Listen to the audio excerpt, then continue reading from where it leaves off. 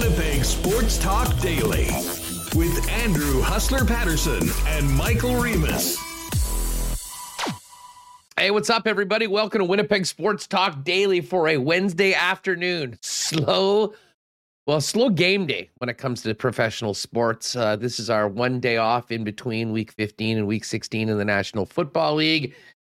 And as we have talked about extensively for the last couple days, the NHL is dark until hopefully the 27th of December when the season resumes. Other big news today, which we'll get to in a moment, official word on no NHLers at the Olympics. Of course, that sucks. We're all hoping we were hoping to see finally a legit best on best tournament. We're going to have to wait a couple years or more for that. But of course, the World Juniors are coming up beginning on Boxing Day.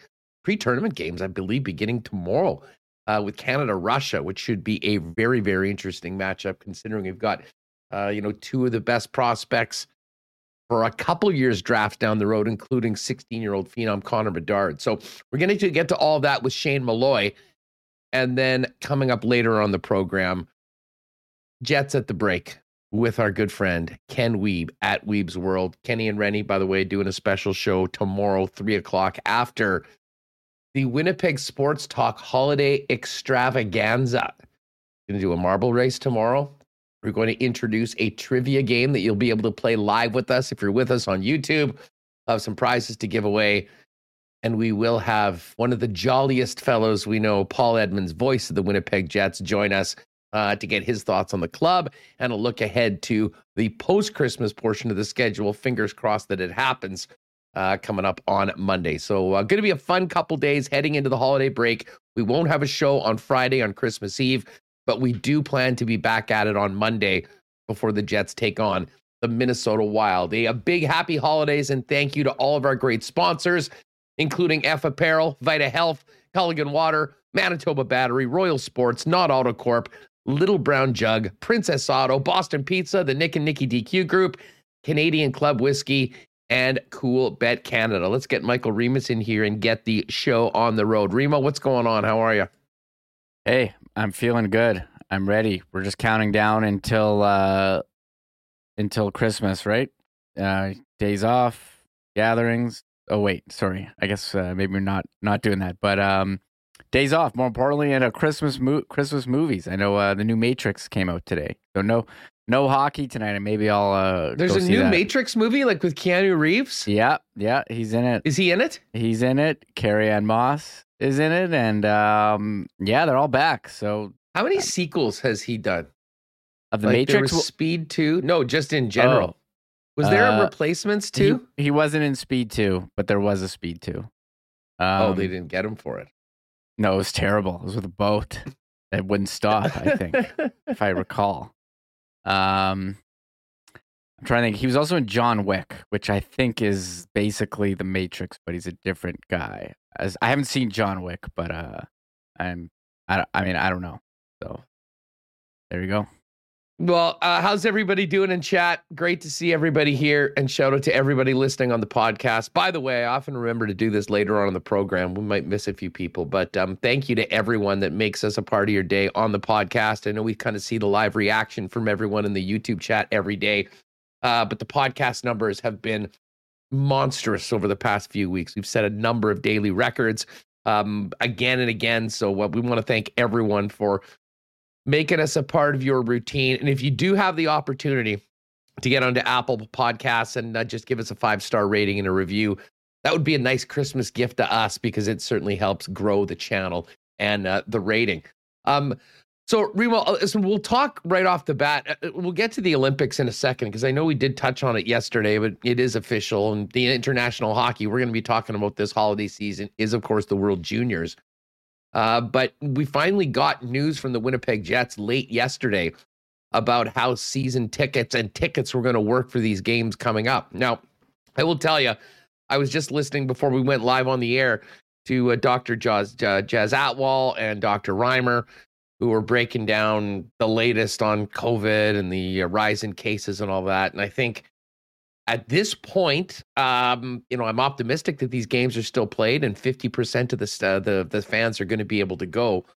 But Reem, I'm sure you'd agree that considering the direction this is going elsewhere in the country, and we often follow behind, there is the potential that maybe these games could be impacted more. But I will say this, this week must have been absolutely crazy for everyone behind the scenes with the Winnipeg Jets, figuring out how the heck they were going to handle cutting a building that was probably already sold to 95% for these games down to 50% for the 27th, the 29th, as well as the 2 games in early January.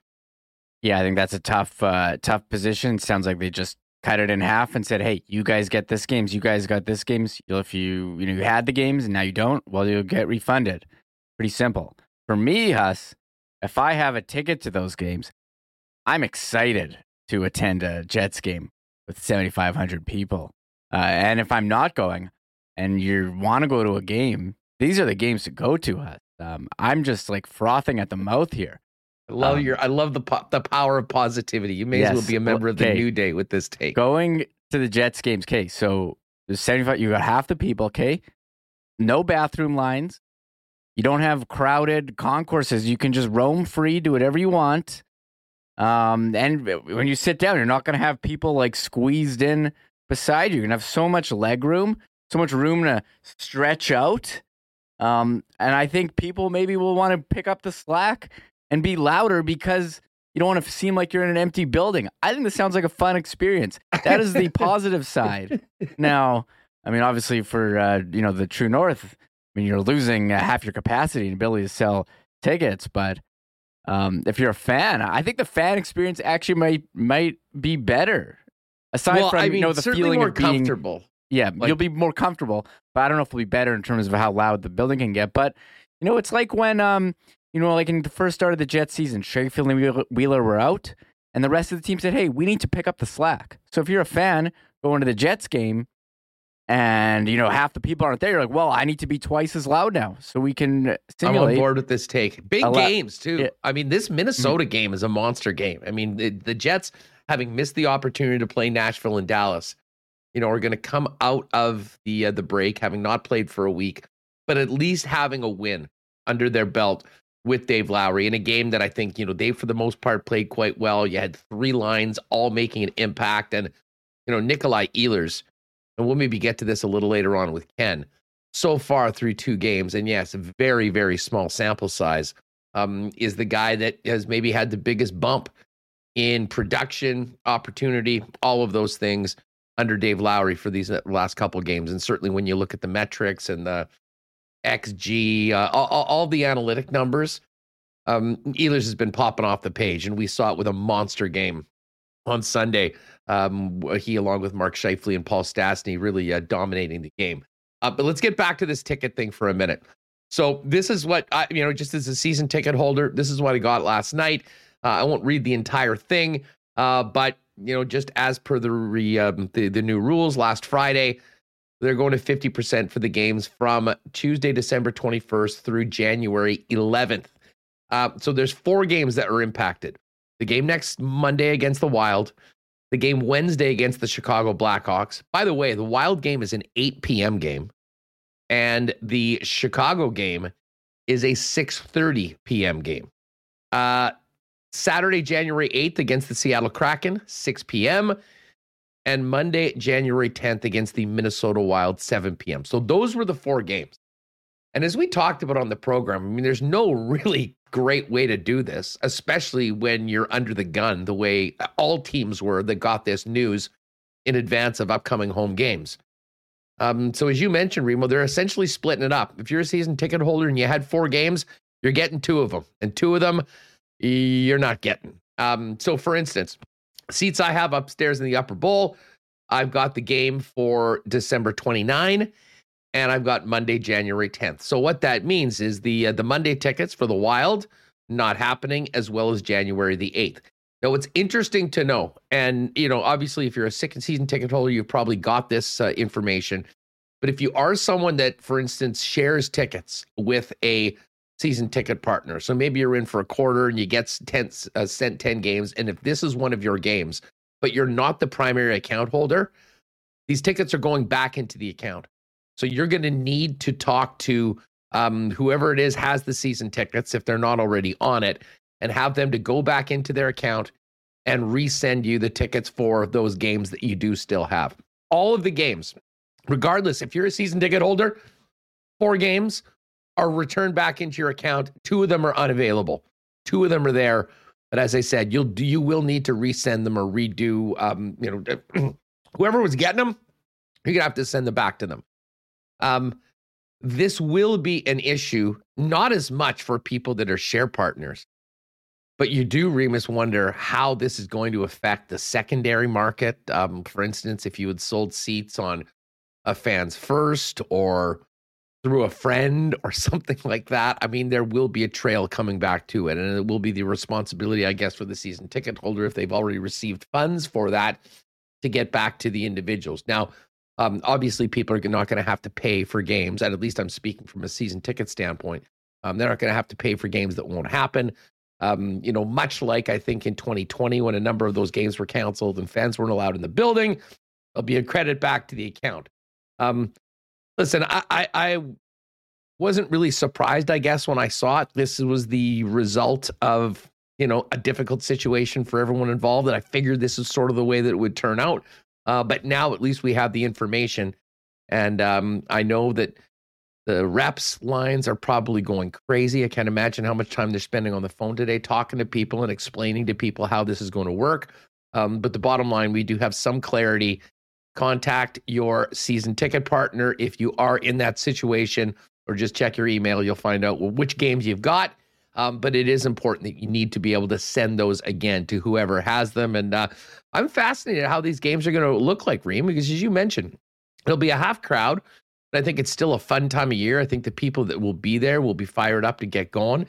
But just the fact, and how it's spread out. I mean, certainly because all games, I have upper bowl seats and lower bowl seats, and it was the exact same policy for both. I know some people were thinking like, well, there's going to be 7,500 people. They're just going to put all the P1s in and make more money off it. Well, it's not really the point of spreading the building out 50%. So that's the way it is. I'm sure it's a headache for tons of people involved, but I think they pretty much figured out the simplest, safest, and fairest way to do this under the gun.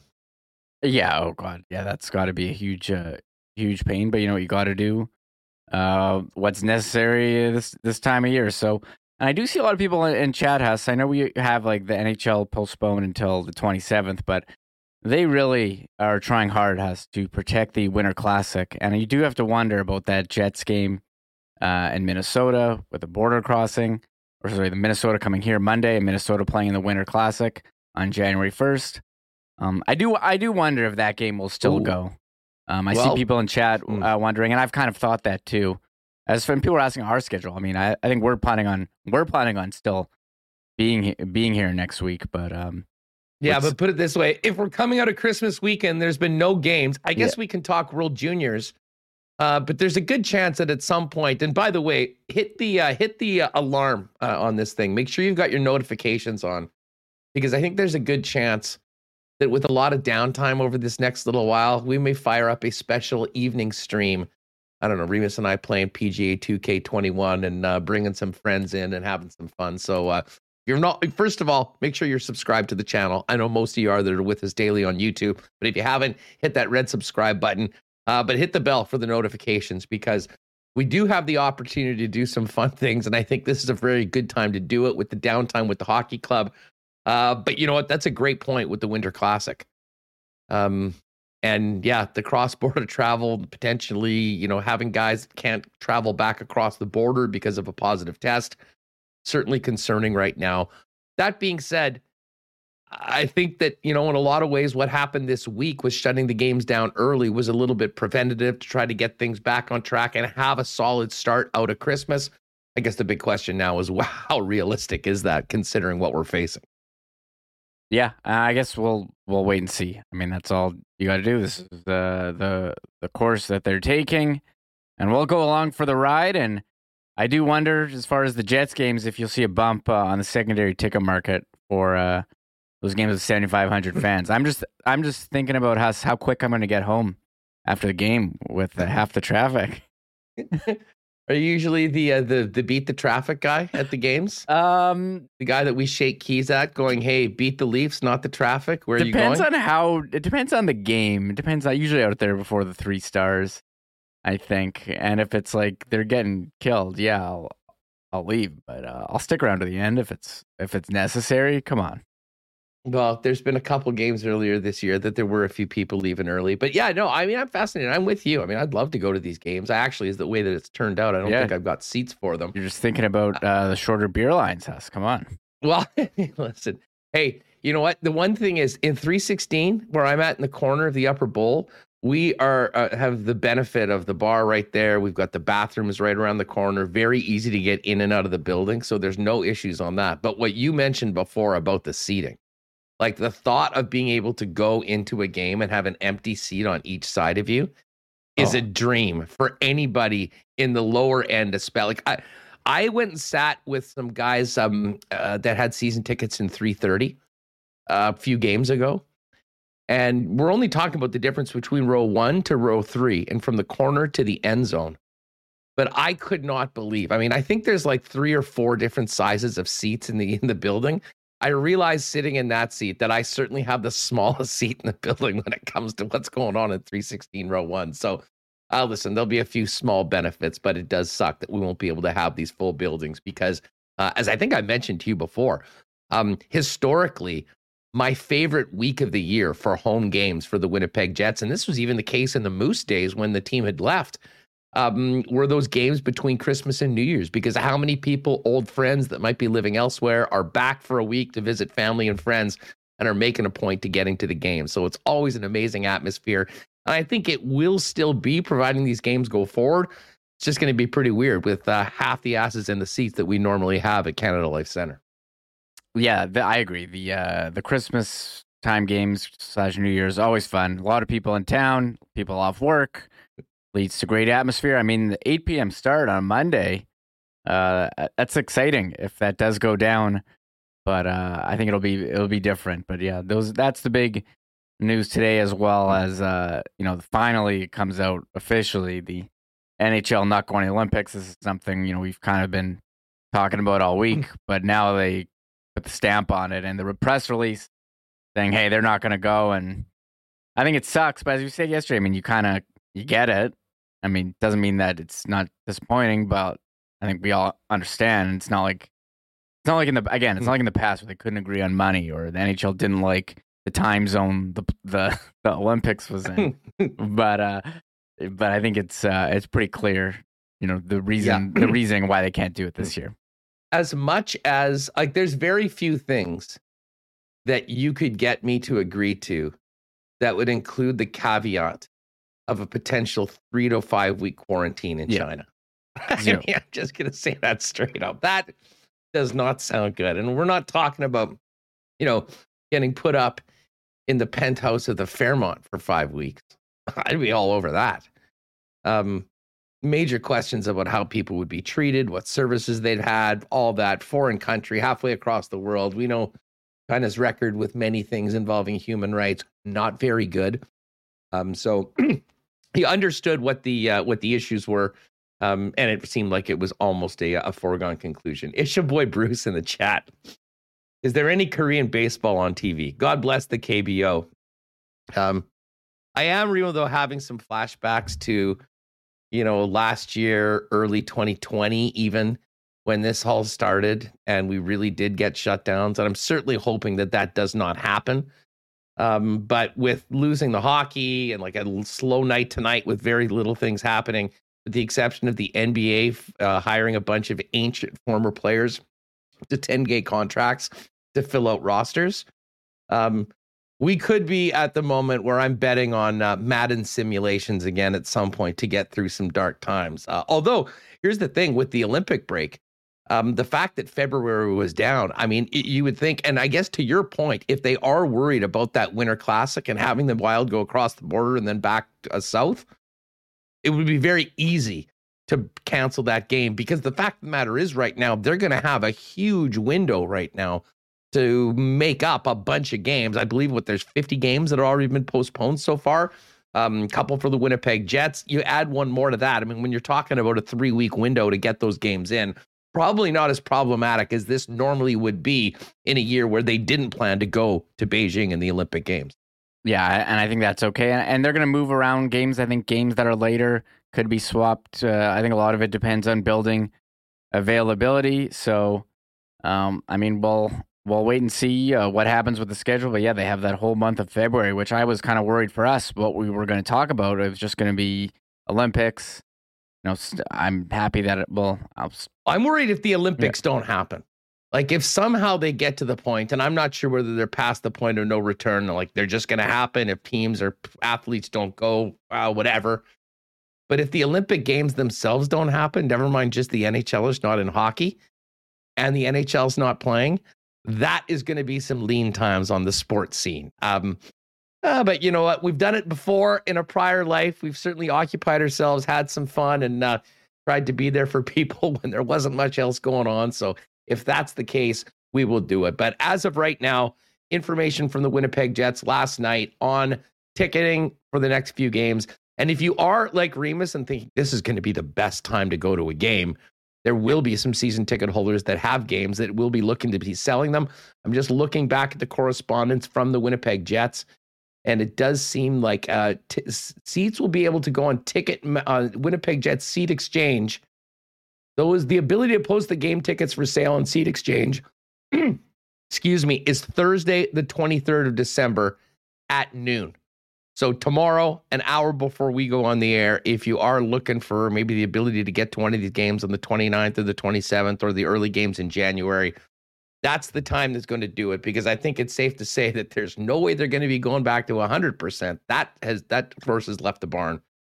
But there may be the opportunity to pick up some seats. And if you're looking forward to a little bit more space and less lines at concessions in the bathroom like Remus dropped, those would be able to be purchased from any season ticket holders selling their seats tomorrow at noon on Winnipeg Jets Seat Exchange. All right, we're going to talk World Junior coming up in just a couple of minutes.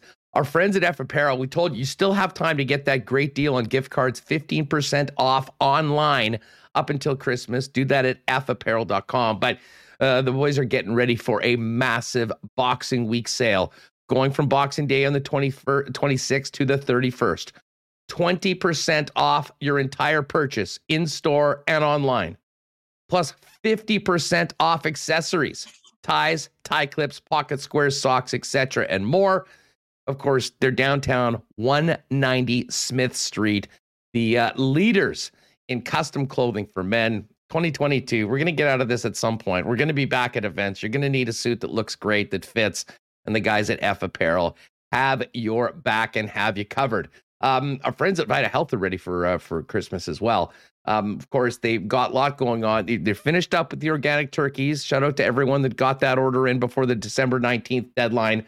But they are ready to go. A great local company since 1936, 85 years of empowering people to lead healthy lives, and a place that has some great local gift ideas, especially as everyone's trying to boost their immune system and be as healthy as possible. Vita Health, probably a great place to start.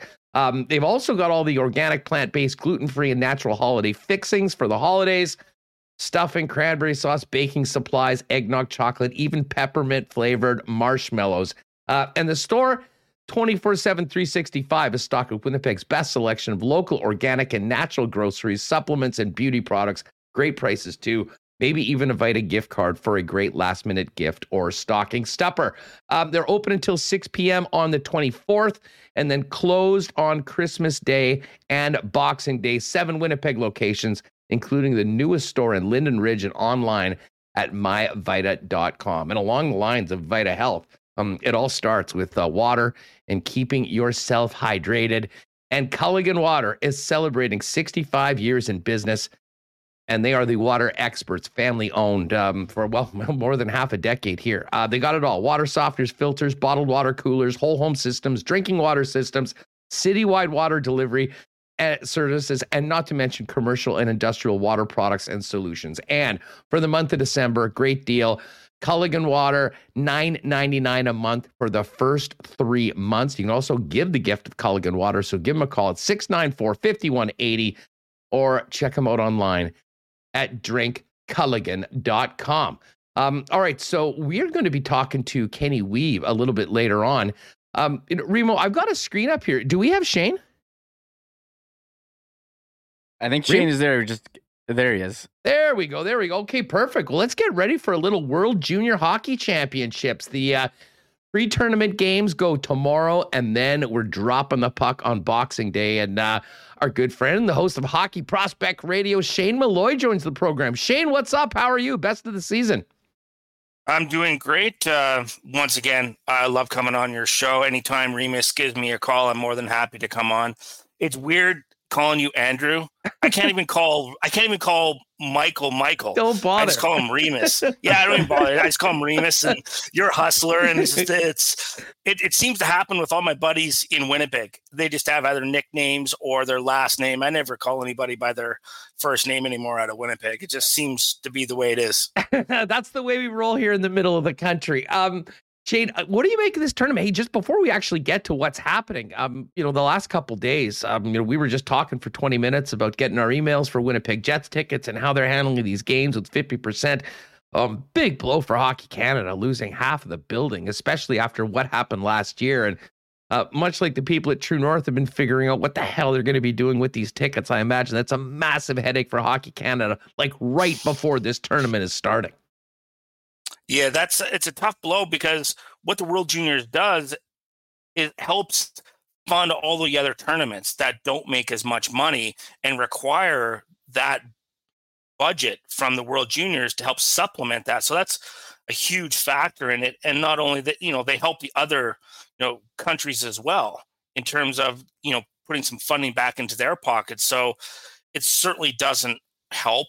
I know the NHL does its best to help financially fund these tournaments as well and line the coffers a little bit to make things move smoothly, but everything trickles down. So I'm not sure exactly how that's going to impact the budget. It makes it even worse that they can't eat or drink in the stands. Oh yeah. So no how are you supposed sales. to have your no beer sales, unless you're going to willing to stand out in out in a concourse and hammer beers, which it is Edmonton. So let's take that with a caveat. That is the place I was born, and they will hammer beers wherever they think it's necessary to make sure it happens. So I'm sure they're going to get their juice in before the game starts, or even during the intermission. Yeah, it might be good for some of the local bars and restaurants, and you might have a very tuned crowd showing up to see these games going off. You're going to be sitting on your hands with the mask on, and hey, you just hope is there any concerns about this event actually going off? I mean, from the people that you're talking about, I know it seems they got there, they've sort of been in somewhat quarantine, and they're going to be essentially bubbled. Should we be confident that this event goes off as planned, regardless of how many people are in the building? I'm confident they're going to end up bubbling the players. They're going to reduce the amount of exposure they have. I think the same thing is going to end up happening for us in the media. So I'm flying out early on Boxing Day morning to get in there to the first game. So I fully expect I've had my booster shot. I'm going to have double masks. I'm going to have using, hand sanitizer, like it's out of style. So because you just have to do whatever you have to do to try to remain healthy. A bunch of guys. So I'm crossing it's going to be crazy. We're going to be separated in the press box and rubbing our hands together with sanitizer. It is what it is. And as long as I'm in the building, honestly, and the game's being played, I'm happy. I just can't ask for more than that at this time. I'm just imagining, the media row looking like a NASA space camp with a bunch of guys in space suits right now mixed out. But I mean, hey, whatever it takes to get this done. Because as you mentioned, this is a huge event for Hockey Canada, for the IIHF, both from a financial standpoint, that's going to take a hit. But for individuals like yourselves that spend so much time looking at the next generation of NHL prospects and stars, this is probably the biggest event of the year, each and every year. I know the Link is big when it comes to draft prospects, but there's a lot of top players where we get a chance to see how they compete against their peers in an event that is much higher stakes than almost anything that they'll normally play before they get to the big leagues. Yeah, in terms of best on best, particularly the drafted prospects, this is going to be the top tournament. The 5 nations, 4 nations, Those matter. Under 18s, that matters. You add that into the mix. I think the Junior A Challenge is very underrated. I think that's an excellent tournament as well. But at the end of the day, it's the World Juniors. It's the pinnacle of the tournament. So I really do not like missing it ever. Christmas is for my little kids, and World Juniors is for dad. Right, so that's my Christmas. I have fun with them that day, and then off I go the next day off to the tournament. So to me, I'm just crossing my fingers that there's no notifications coming through my email saying that we're going to reduce the number of people that come in, or that we're going to cancel it. So I have 3 more days, hopefully, crossing my fingers that I'm going to be able to jump on my flight and get there on time. Shane Malloy's with us, getting ready for the World Junior Hockey Championships, and I imagine the TV ratings will be great because there's going to be a lot of people staying home again these holidays, and we know how big the tournament is. There's only 3 returning players for Team Canada. That being said, we know how important this event is to Hockey Canada as a whole, and I imagine there is still a bit of a lingering disappointment from the way things ended up last year at the hands of the Americans. Are the Canadians the favorites in your mind, and how much of favorites, if so, Shane? On paper, I think they're the favorites, but by a slim margin. I think if you really look at the last 10 to 12 years, those years of Canada winning 5 in a row, I think those years are over. I think the other countries have caught up, and the World Juniors is very much like the NHL is now. That parity is now set in. So if you look over the last 10 years, the Russians have medaled 8 times. Canadians have medaled 6. Canada's medaled 6, Sweden's 5, Finland's 3. The Slovaks were 1. They came in with that, incredible bronze medal. So you really look at it from that perspective, and you go, okay, those years of dominance, I don't think they're coming back. But do I think on paper Canada's the strongest team? Yes. The Americans' defense is tough. Never discount the Russians, even though they left some guys on the sideline, which I think is going to be a mistake. Swedes will be tough.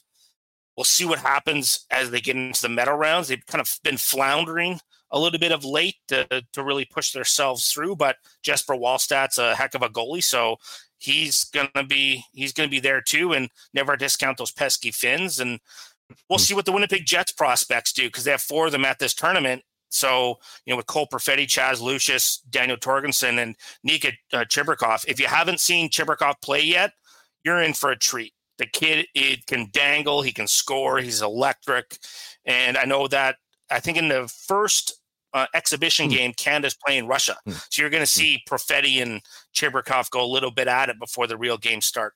Well, and in addition, I would suggest, folks, if, listen, I'm a person that often traditionally kind of got into the tournament as it went on, and I might miss the Germany game, but this pre-tournament game against the Russians, no guarantee that these 2 teams actually play in the tournament.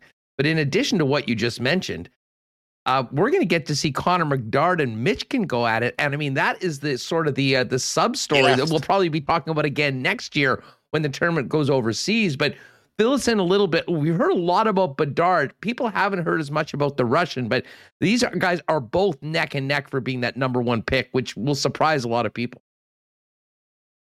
Well, they're both equally dynamic. It's not very often that you get to see 2 players with that level of hockey sense. That ability to process information at exceptionally high rate and make the right decisions with players bearing down on you. It's like they're playing chess and other people are playing checkers. That's the level of separation that these 2 players have amongst their peer group. And they're not even playing in their peer group. They're playing against players that are, 2 years older, in 2.5 years older in many respects. So for them, I think it's an exceptional opportunity to really sort of gauge where they are against, bigger, stronger, faster players and see how they handle themselves. So that's a story in itself. And then looking to see which team's prospects really sort of cement themselves in where they are in their development. And when we have, Zinger on from the Winnipeg Jets talking about their prospects, we had him on about a month ago. Like, he thought this tournament is really helpful in terms of the development steps of just being exposed to that high level of stress. Mentally and emotionally where your players are in these type of situations. It's not even necessarily about production. It's really about what they do in stressful situations, and can they emotionally put that emotion inside of a compartment and put it away? And then mentally, can they handle that duress and then make the right decisions, even if it's a simple play? Doesn't have to be sexy and dangly, but is that the right play, something that can translate to the NHL? So that's where the NHL teams really focus on their prospects. And that's why I want to see the tournament live, because you miss so much of it with video. I use video all the time. It's a really effective tool, but nothing replaces being at the rink and seeing the nuances behind the play where you don't see it on the screen. Shane, you mentioned Cole Perfetti, one of 3 returnees for Team Canada. Looks like he's going to have a top-line role, top-line power play. Fill us in on your thoughts about Perfetti and where he's at right now after, being one of the few guys, I think, to really benefit from the pandemic last year, playing in the American Hockey League, being back with the Moose this year, and really being poised to make a statement that he's ready for the National Hockey League this holiday season. Well, I think it's a tremendous benefit in terms emotionally and mentally and understanding what pace he has to play at. So he's going to take a pro-level pace into this tournament, not a junior level pace. And that's entirely different. That's the biggest jump, I think, in hockey, is that jump from junior or college into the American Hockey League.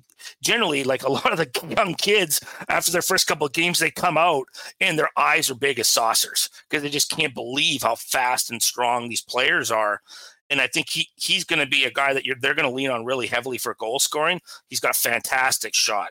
So I suspect he's going to be in the top 10 scoring in this tournament. I think he could end up being one of the key players. Very similar to what Jordan Eberle did in that Ottawa tournament. I think Perfetti can end up being one of those clutch goal scorers for Team Canada when it's all said and done. Let's keep our focus on Team Canada. As you mentioned, there's 3 returnees, really deep in goal. A couple we saw Caden Gooley kind of play with the Edmonton Oil Kings just here in the Peg against the ice a couple weeks ago after being traded. And what a player he is. And Kosa was in net as well that night for Edmonton. They're a very, very well-represented team. But maybe just for folks that aren't familiar with many of the names, who are going to be the go-to guys for Canada? And maybe is there a player or two that, many people are not expecting to have a primetime role that you think can be impactful? Well, I think obviously Owen Power and Caden Gooley on defense, they're going to be the twin powers back there. I think that's going to make a significant difference. For the people who haven't seen Mason McTavish play, he's a 3rd overall pick by the Anaheim Ducks, really focus on him because I think he's going to be the catalyst, particularly in the middle of the ice, and he's going to make everything so much easier for his line mates because he's such a big, strong, capable player that he's going to control the middle of the ice defensively and offensively. So he's going to be able to defend against the other team's best players, and that's going to wear down the other top lines, but it's going to allow the second and third lines to match up against lesser skilled opponents. And that's where the benefit's going to lie. I think Mason McTavish is going to end up being the straw that stirs the drink offensively. And you may look at him and go, well, he's not dynamic, but he's that power forward center that every team loves to have and just grinds it and does all the little things that you need to win a championship. So for me, I think it's going to be Mason McTavish, and they're all going to sort of rally around him. All the forward group are going to look to him. He's going to be the guy that leads them through the charge. We mentioned Connor Bedard, and he's already got a huge name. People are looking forward to seeing him in the tournament. I think people might assume that he's just going to come in and be one of the top players. But just looking at the line rushes from practice the last couple of days, he's essentially right now a 13th, 14th forward. But we've often seen players in that situation end up on the top line by the end of the tournament. What do you make of Bedard's situation for Team Canada? Will he play, and how might he contribute to a pretty stacked team? Could be a similar situation to Vander Kane. When he started off, he was a 13th forward and moved his way up the depth chart and became a really big contributor to Team Canada. So the advantage for him is if you put him on a third line, that he doesn't have to face the top 2 pairings as often. So it allows his skill set to exploit a third pairing of another team. That's a tactical advantage. Getting him on a second unit power play doesn't have to go against the best penalty killers. So utilize that skill set against weaker opponents. If I'm in the coaching staff, I'm looking at guys like him and Wright to be able to put them in that position along with some other veterans to use that skill set in those situations and not have them do all the heavy lifting. Leave that to the Cole Perfettis and the Mason McTavishes that we talked about. Those guys can do that work. Let those younger skilled guys get the easier offensive zone starts and get the second unit power play and go against the third pairing and let that skill set run a little bit and let them, play with some creativity, because that's where you can get that secondary scoring, which you need to get through this tournament. Shane Malloy, Hockey Prospect Radio, with us, getting ready for the World Junior Hockey Championships here on Winnipeg Sports Talk. You mentioned Shane Wright. He has been, for most of the year, I would say, and maybe you can correct me if I'm wrong, if you're on a different wavelength on this, but has been kind of, the consensus guy that was going to go number one.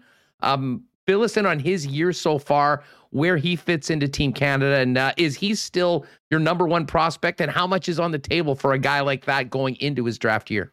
Well, he's still my number one. I think his year statistically hasn't been what other people had hoped for, but I'm not concerned about that, because when you end up taking on a leadership role as a captain, you become more a focal point of the offense. You're going to have to make that adjustment, and you're the man. He's the man on his team, and everybody's gunning for him. Now, sort of there's a mental, emotional adjustment to that and taking on that leadership role. So, for the first 20 games of the season, you sort of give them some leeway in that, from what he's done in the first part of the season. What his role in Hockey Canada, it's another advantage where he doesn't have to be the top guy. Where if he's the third line center, okay, great. Because he still has all the offensive and capability, and his two-way game is sound. You can put him out in any situation, so you don't have to put him there and do a lot of heavy lifting. And you put him in more offensive zone starts. He doesn't have to do as much defensively, similar to Bedard. That's where I would put him, because it helps build his confidence. I don't think if he has an average World Juniors in terms of statistics, I don't think it's going to change anything in terms of his draft rating. Somebody would have to come in and really blow the socks off everybody to knock him off that number one perch, because I think his overall game just translates to the NHL as a number one center. So I don't have any concerns about what he does the rest of the season or in this tournament. If he has a good tournament, to me, that's good enough. I knew you and the scouts have been watching these players play all year, but a lot of sort of amateur and armchair draftniks sort of begin getting ready for the draft with this tournament. Shane Wright's at the top of the list. Who are some of the other draft eligible prospects that we should be paying attention to, and who you're excited to see what they can do? You look at Logan Cooley, the Americans. He's their lone draft eligible. That's a player to keep an eye on. Let's see. The Finns have a couple people in Brad Lambert and Joachim Kamel. Brad Lambert's have an up and down season, so I'm curious to see what he does with that. Danil Yurov, another Russian. I think he could have a really strong tournament as well. And then as I go through, look, the Slovaks. The Slovaks have the most draft eligible players. I think they had 5 or 6. So, Adam Sikora or Serka Petrovsky, I think all, those players, Joseph Klemek, I think he's another draft eligible player. So the Slovaks are going to be young, they're skilled, and this is going to be a tough learning curve for many of those players, but those are some of the draft eligibles I'm going to keep an eye on. I think the top end guys are easier to kind of look at. But you look at, Austria, Switzerland have a couple guys in Vincent Royers, Marco Kasper. So there's some really good players. It's funny, in this tournament, I tend to lean away from the top 10, 15 guys in the overall. And I kind of go look at that group, that sort of 30 to kind of 45, 30 to 50, that second round range, because I want to see how they adapt and handle that tournament, how they handle the stress of the situation, how do they react. Because I think it's a really telling sign of where they are in their development and whether they have that ability mentally, emotionally to control themselves when things get tough. Because you never rise to the occasion. You always sort of fall to your training and to your mental and emotional abilities. So that's why I really sort of take a look at those players in those circumstances. Hey, Shane, normally for a tournament like this, and maybe we'll just go to normal times where we haven't had the impact on junior hockey for the last couple seasons, but with the impact and how important this tournament is, the competition, how different is your draft ranking for the first round, for instance, pre-tournament to post-tournament in most years? I mean, how many big movers and shakers are they? Or do you have to sort of keep in perspective that we're talking about, 10 days or 2 weeks and, there's a much bigger body of work for these players? Certainly. I just keep it into a 10-week. Now, does it have value? Of course it has value. Do I give it more value than it deserves? No, because I've learned from my mistakes of doing that. It's one of the things when you learn to be a scout and you have mentors, they give you that remind you, like, don't give it too much publicity or give it too much value based on the whole entirety of that. So there's multiple other tournaments. You have to see how they play in the playoffs. It's just a tick of the box. Does it matter? Sure, it matters. Does it matter more than other tournaments? Yes, I would think so. But it also isn't the end all to be all. And don't get caught mesmerized by a short tournament and get caught in some biases. And these are lessons I had to learn the hard way. I came from a single closet to a double closet to now to a walk-in closet of skeletons of mistakes I've made going into my draft list and just going like, what did I do here? Right. And that's how you learn, you live and learn, and you build out a performance management system to help you get better at it. And hopefully, you have a growth mindset and get better at it every year. But every year there's always mistakes made. It happens all the time. Yeah, you got to get the reps in, and sometimes you learn the hard way, especially in that game where nobody is always right. Shane, you mentioned Chaz Lucius, and we talked about Canada and some of the draft-eligible prospects, Jets first-rounder from last year. I know a lot of people haven't seen. We're going to talk to Ken Wiebe. He went down to UND and saw them play a couple weeks ago. But just tell us about this Jets first-rounder, what we know of his year so far, and how he projects and, his level of importance to Team USA. Well, his level of importance is he has the ability to score goals. And if he plays in the middle of the ice, he gives them a different dimension. A lot of scoring comes from the wings, and the center tends to be a distributor, and he moves the puck around. But in this case, he's more of a goal scorer, which I like that. It gives the Americans a different angle. So I think he's going to be leaned on, along with Matt Coronado, about scoring for the Americans in a lot of critical situations. One of the things I liked about him in our conversation I had with Zinger is that, the knock on him going in his draft year is his skating and his pace wasn't at the level it needs to be. So he worked his rear end off in the offseason, and like in his conversations with Winnipeg said, no, I think you're wrong. And actually, went back against them and said, no, what you think I am and what I think I am is different. And I'm going to go out and show you that it's different. And for all cases, his skating and his pace has improved. And I think it's going to showcase at this tournament where he recognizes how he has to play to be successful. But it's really hard to find a player who can score goals like that. So the Jets have two prolific goal scorers in Perfetti and Lucius at this tournament, and then a real dynamic playmaker in Nikita Chubrikov, who can also score goals. I mean, what's the most hardest thing to do in the league?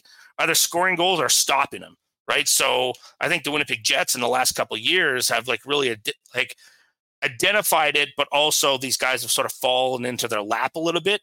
I don't think they should have got Perfetti.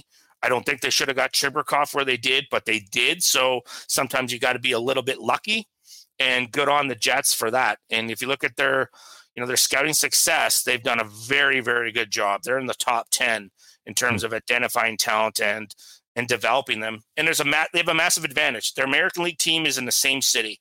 And if people don't think that matters to the prospects when they sign, it matters, because they can just get their apartment or their condo in Winnipeg and they never have to move. And all the development department, their coaching staff, the management staff, they're all there. And that is a tremendous advantage to an organization. So I'm curious to see what the feedback is from the Jets fans when they get to see these prospects play. No, really looking forward to it. Well, speaking of Jet fans, I mean, Kenny's water bottle in the chat asking, with his AHL experience, is it too much to expect Perfetti to have a pretty dominant performance at the World Juniors? I imagine that's certainly what Team Canada is hoping. No, I don't think it's too much to ask, because I think he's in a position to do that.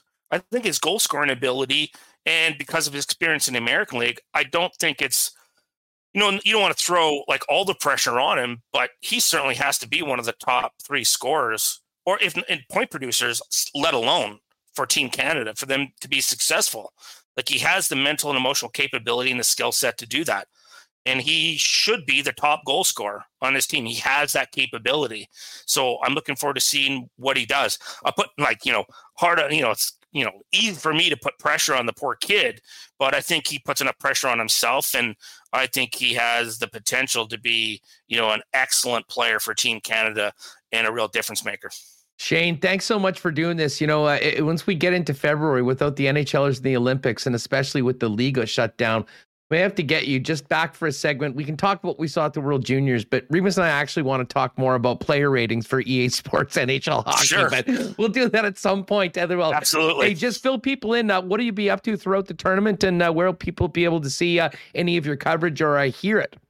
Well, our show's on NHL Network Radio, so our second preview show will be aired on Christmas Day and then twice on Boxing Day as well. And then we're going to do a show on the 1st of January, just reviewing what the games happened. And we'll do a full review on the 8th of January. So we'll get 2 hours in. Both Brad Allen and I will get into it pretty heavily. So it's what we love. It's all about prospects and the kids coming up through the system. So it's always fun times. It's my best time of the year. And say hi to Ken for me. He's a good man. I certainly will. And listen, all the best to you and your family over the next few days. And then enjoy the World Juniors. Can't wait for it. And I think this is a time where we really need this tournament, considering everything else that's happening around the country. Be well, my friend. Thanks for doing this, and happy holidays.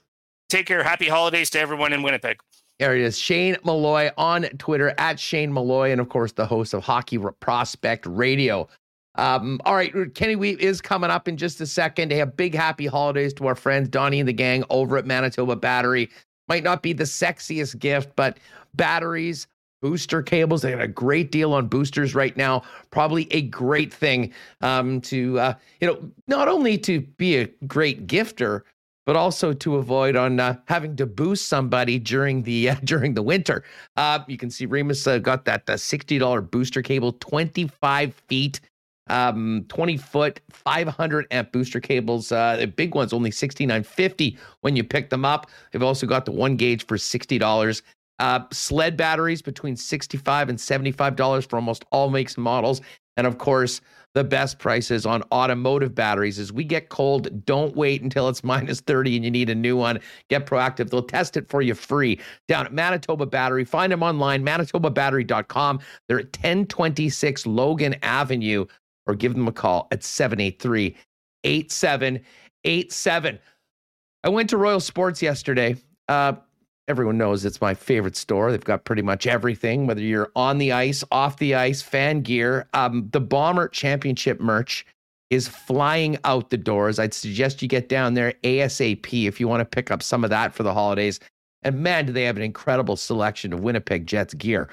We actually picked up a couple nice toques, a Grey Cup Championship hat for the Bombers, which we'll be doing for some trivia games coming up, including one of them tomorrow on the WST Holiday Extravaganza.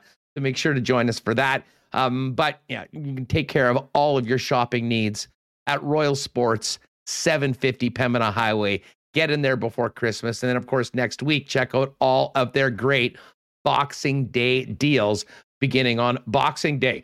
And a big happy holidays to our friends at Not Auto Corp, great sponsors of ours since day one. If you want to really step it up this year, maybe you put a Tesla under the tree or in the garage for a friend. They got about 30 of them there on the lot, as well as a ton of other incredible vehicles. And if they don't have what you're looking for, they will help you get it. Why not get into the car of your dreams at a great price with the help of the Not team, Waverly and McGilvery, or online at not.ca, and make sure to check out that new Winnipeg Car Lab, which is now open and operational and doing amazing things. All right, let's welcome in for a festive holiday visit from one of our favorite friends, the one and only Wiebe's World himself, Kenny Wiebe. Weber, best of the season to you. How's it going? Us, it's great to be with you. Merry Christmas to you. I've got a little festive red going. Also, the color of the Pembina Valley Hawks suited up in the alumni versus present team game last night in Morden. And happy to report the old dogs taught the youngsters a bit of a lesson last night. Nice to see. Any masks in the crowd? Yeah, there were masks, yes. Happy to report all masks. You were not allowed into the building without one. So good news. Double vaxxed players, masked up fans. It was a good evening all around. Hey, speaking of a festive, how do you feel about the fire in the background? The warm fire in the Christmas tree? Shaw, that's impressive. It makes me think of the Shaw Yuletime log husk, but I think It's even more impressive because you have the tree element in there as well. I should have got a tree set up in the background also, but I had enough trouble trying to get the blinds at the right opening level width in order for it to not be either too sunny or too cloudy in the makeshift office / spare bedroom here at Wiebe's World. You just gave me a great idea. Maybe instead of the Shaw Yule log, we can just do a 24-hour stream all through Christmas of just the background on Winnipeg Sports Talk. People, you know what? If you don't want to throw Sean, get the computer up. We'll have it on YouTube. Hit that like button and subscribe to 24 hours of a Christmas tree and a fire on a blank screen. Huss, we're looking for solutions all the time. We just made the world a better place for a few days here. I love to see it. And also right back at Shane Malloy. Great that you had him on here. Shane is a great man and, top notch when it cocomes to the prospects. That's for sure. Absolutely. You know what? Listen, why don't we start there? We'll get to the Jets and, kind of at this break and the NHL stuff. But, you were the one guy, and I mentioned this to Shane. You went down and saw Chaz Lucius play down at UND a few weeks back.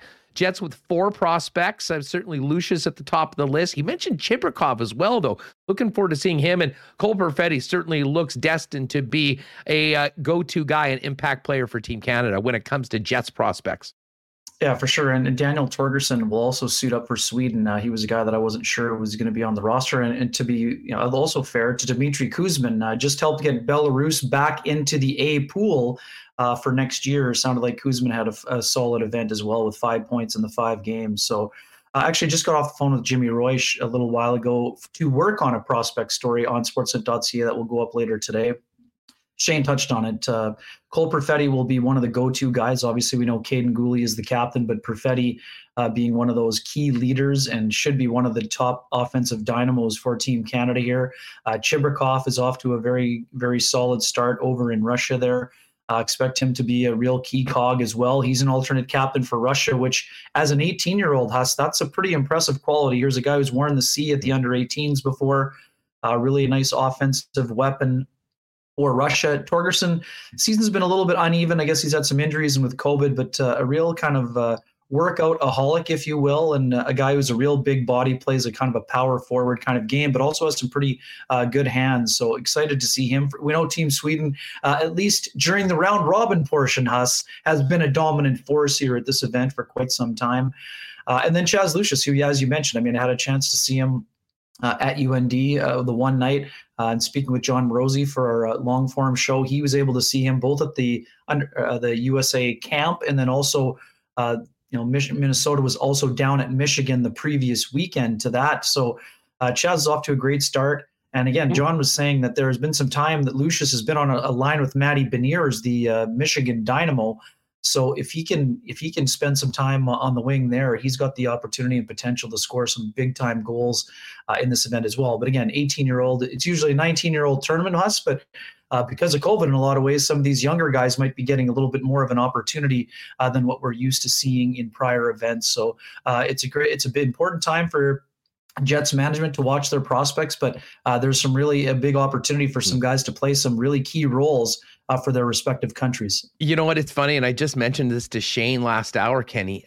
Usually I've never been a guy that is ready to go for the drop of the puck on the 26th. I sort of ease my way into the tournament and, follow the stories and, watch the big games. This year, though, tomorrow night, I want to see this Canada-Russia pre-tournament game. Right. We got Connor Bedard going up against Michkov, who a lot of people don't know, but, from talking to some people that are very into scouting, Bedard is this incredible prospect, but Michkov is the Russian version of that, although destined to stay in the KHL a little while after he's drafted. So that may affect things going on. But as far as a head-to-head matchup of 16-year-old players, these two young men will go at it. And I'd imagine Bedard will get a chance to play. Very different in his situation, though. He's on such a stacked Canadian team. He's right now projecting as the 13th or 14th forward. I do hope we get to see him at least, though, in that pre-tournament game.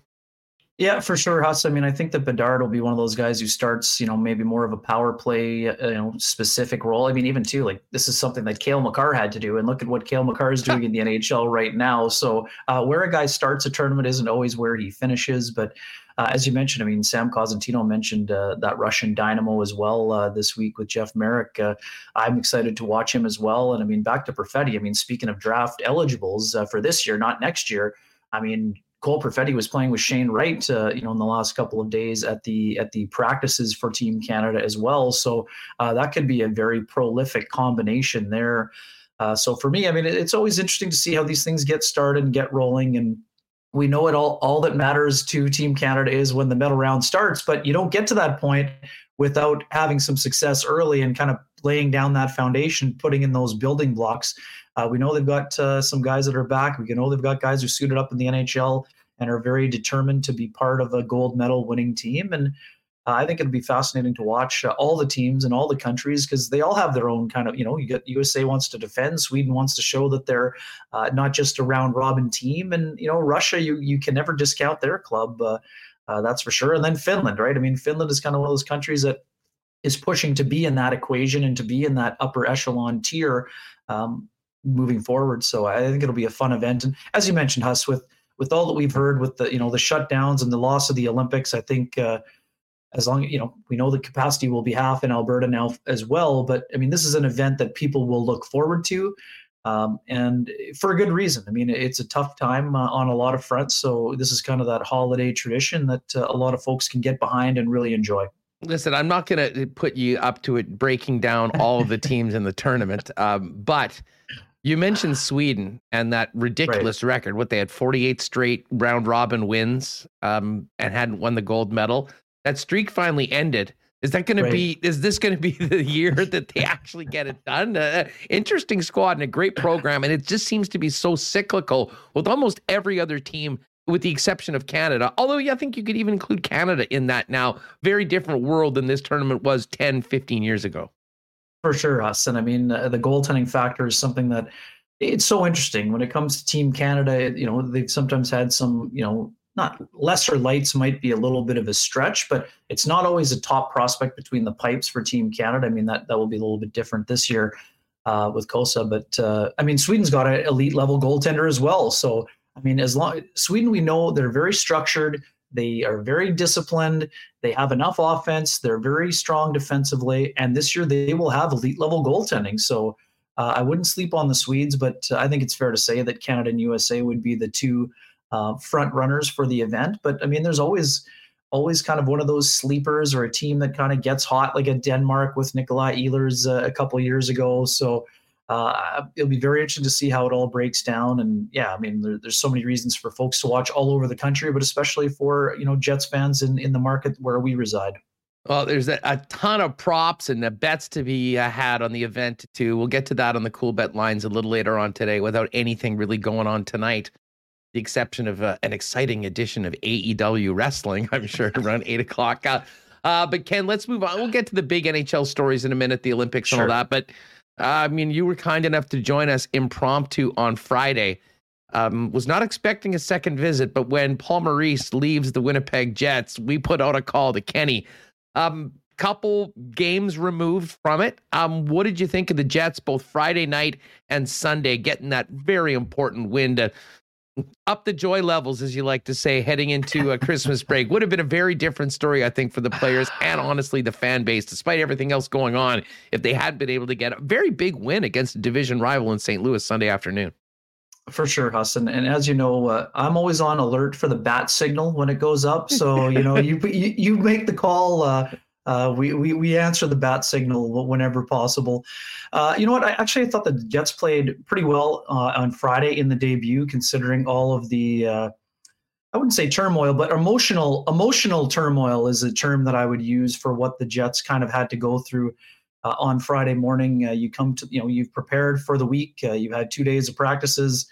And then a bombshell kind of landed in their lap, quite frankly. And, for a lot of the players in that room, Paul Maurice is the only voice that they've known behind a bench. So, I mean, that would have been tough to deal with on a lot of levels.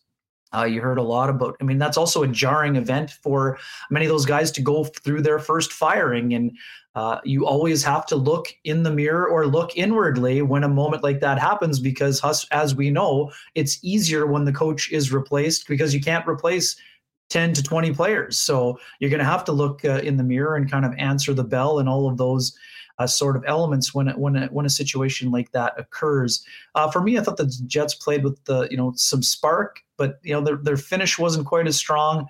Their first period against Washington, I thought it took them a while to get going, but the last two periods they were quite strong. But just had a couple of big time breakdowns, and that ended up in the back of the net against a Washington team that continues to get it done. I mean, there were a bunch of Hershey Bears in the lineup that night, and that didn't seem to bother them one bit. And obviously Vanacek played great between the pipes, but I thought that Ehlers was outstanding on Friday, and I thought that line with Mark Scheifele and Paul Stastny really even elevated to a further level in the Sunday matinee with the St. Louis Blues. Actually, I also thought the Dubois line was quite good in both games, especially Sunday. I mean, I think Dubois had 10 shot attempts again and a couple of breakaways. It seemed like it was the first night in a while, Huss, where both the top two lines were rolling at the same time, which is something that we've talked about for months now, seemingly on end. It was Scheifele and Ehlers and Stastny, taking care of the production side of things. But I thought that both of those two lines are really moving at a pace that we hadn't seen as many nights as the Jets, quite frankly, need them to be going. And the other thing, obviously, that we have known and seen from the first two games of the Dave Lowry era is that he has gone back to the hard match. And that's meant a lot of ice time for Adam Lowry and Andrew Kopp. And it's earned ice time. I know some folks are quite getting riled up on Twitter, as they've been known to do. But I think, quite frankly, Huss, that third line has lacked an identity for the majority of the year. And since moving Andrew Kopp and Adam Lowry back together, the identity is quite clear, and the results, quite frankly, speak for themselves. I mean, they did a great job against Ovechkin on Friday. And they did a very good job against, O'Reilly for the most part. But I mean, there was some movement with, obviously we know that the Russian line has also been rolling pretty well for St. Louis. But those guys have done a nice job. And again, their minutes are high because both those guys are also playing on, the number one penalty kill. And Kopp is on the first power play and Lowry is on the second. So that's been the biggest difference that we've seen so far. And the thing that we talked about, Huss, the thing that we were going to be watching going into the weekend games, what would the disparity in ice time be between the top two center, the 1A and the 1B? It was 6 minutes against Buffalo and change. And on the weekend games, it was closer to 2 minutes in between the ice times between Dubois and Scheifele, maybe just a little bit a shade over that on Sunday. But again, that was more related to just how well that line was really rolling. That was the one time where it was completely justifiable to be playing them for more. Sure. Although at the same time, and I'll kind of echo what you had to say, I know they didn't get rewarded on the score sheet. But I mean, Pierre-Luc Dubois had a monster game on Sunday. I can't remember. I think he had 10 shot attempts. If I'm not shots and 10 attempts. Yeah, so 10 he 11. Was everywhere. And Connor had a rough week, certainly on the stat sheet. I think he finished -9 or something like that. But it was good to see those guys get together, and that might take a game or two to maybe regain where they were when they were broken up, because that was clearly the number one line. But from a Jets standpoint, and certainly Dave Lowry, I think, went to sleep feeling a bit better, and maybe no one more than Mark Scheifele to finally make something out of so many opportunities lately. And when you're not scoring, it amplifies maybe some things that aren't going well in your defensive end. And I thought that was just a massive game for that line. And I think Nikolai Ehlers was leading the way, but Paul Stastny seems to be a great compliment with them. And sometimes, for a player like Scheifele, I think you just need a few good things to happen, get the momentum going in the right direction, and hopefully that can continue. Well, I love the honesty. It's, when we've seen Mark go through tough times this year, we've heard many of the old cliches about, it's just a matter of time. But to hear him speak so frankly and honestly and saying it felt like there was a brick wall up there. It had to have felt that way for Mark Scheifele at times, given the quality of scoring chance he has been able to get during that stretch. He rattled one off the post against Washington. It's a totally different game if that happens. But you're right. I think that here's a guy that knows that there's a new sheriff in town, that the old pecking order is been crumpled up and tossed in the old recycling bin, and you're going to have to earn everything that you get. So, obviously we know the rubber will meet the road when Pierre-Luc Dubois is the guy at 21 and Mark Scheifele is the guy at 18.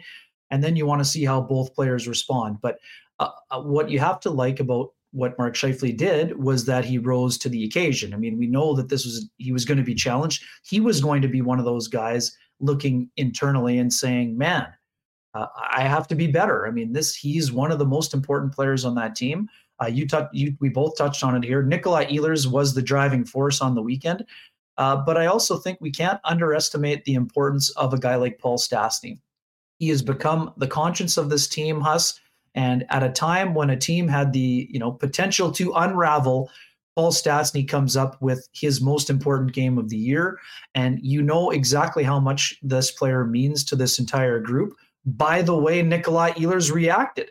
I mean, he couldn't get into that net fast enough to pick up that puck, and he wasn't giving it his own personal celly. He couldn't wait to get that puck into the hands of the trainers to get that 500 club. And then, too, just to see them talk the way they were sitting at the podium and Stastny going out of his way to say, you know what, I wanted you to score the goal I got my 500 assist on. I mean, we've heard about these guys speak glowingly about one another, but that level of frankness and honesty, again, I'm going back to that same word. It's so refreshing to hear people talk so openly about it. I mean, it's nothing against the other guys, but I mean, Paul sort of rejuvenated his own career.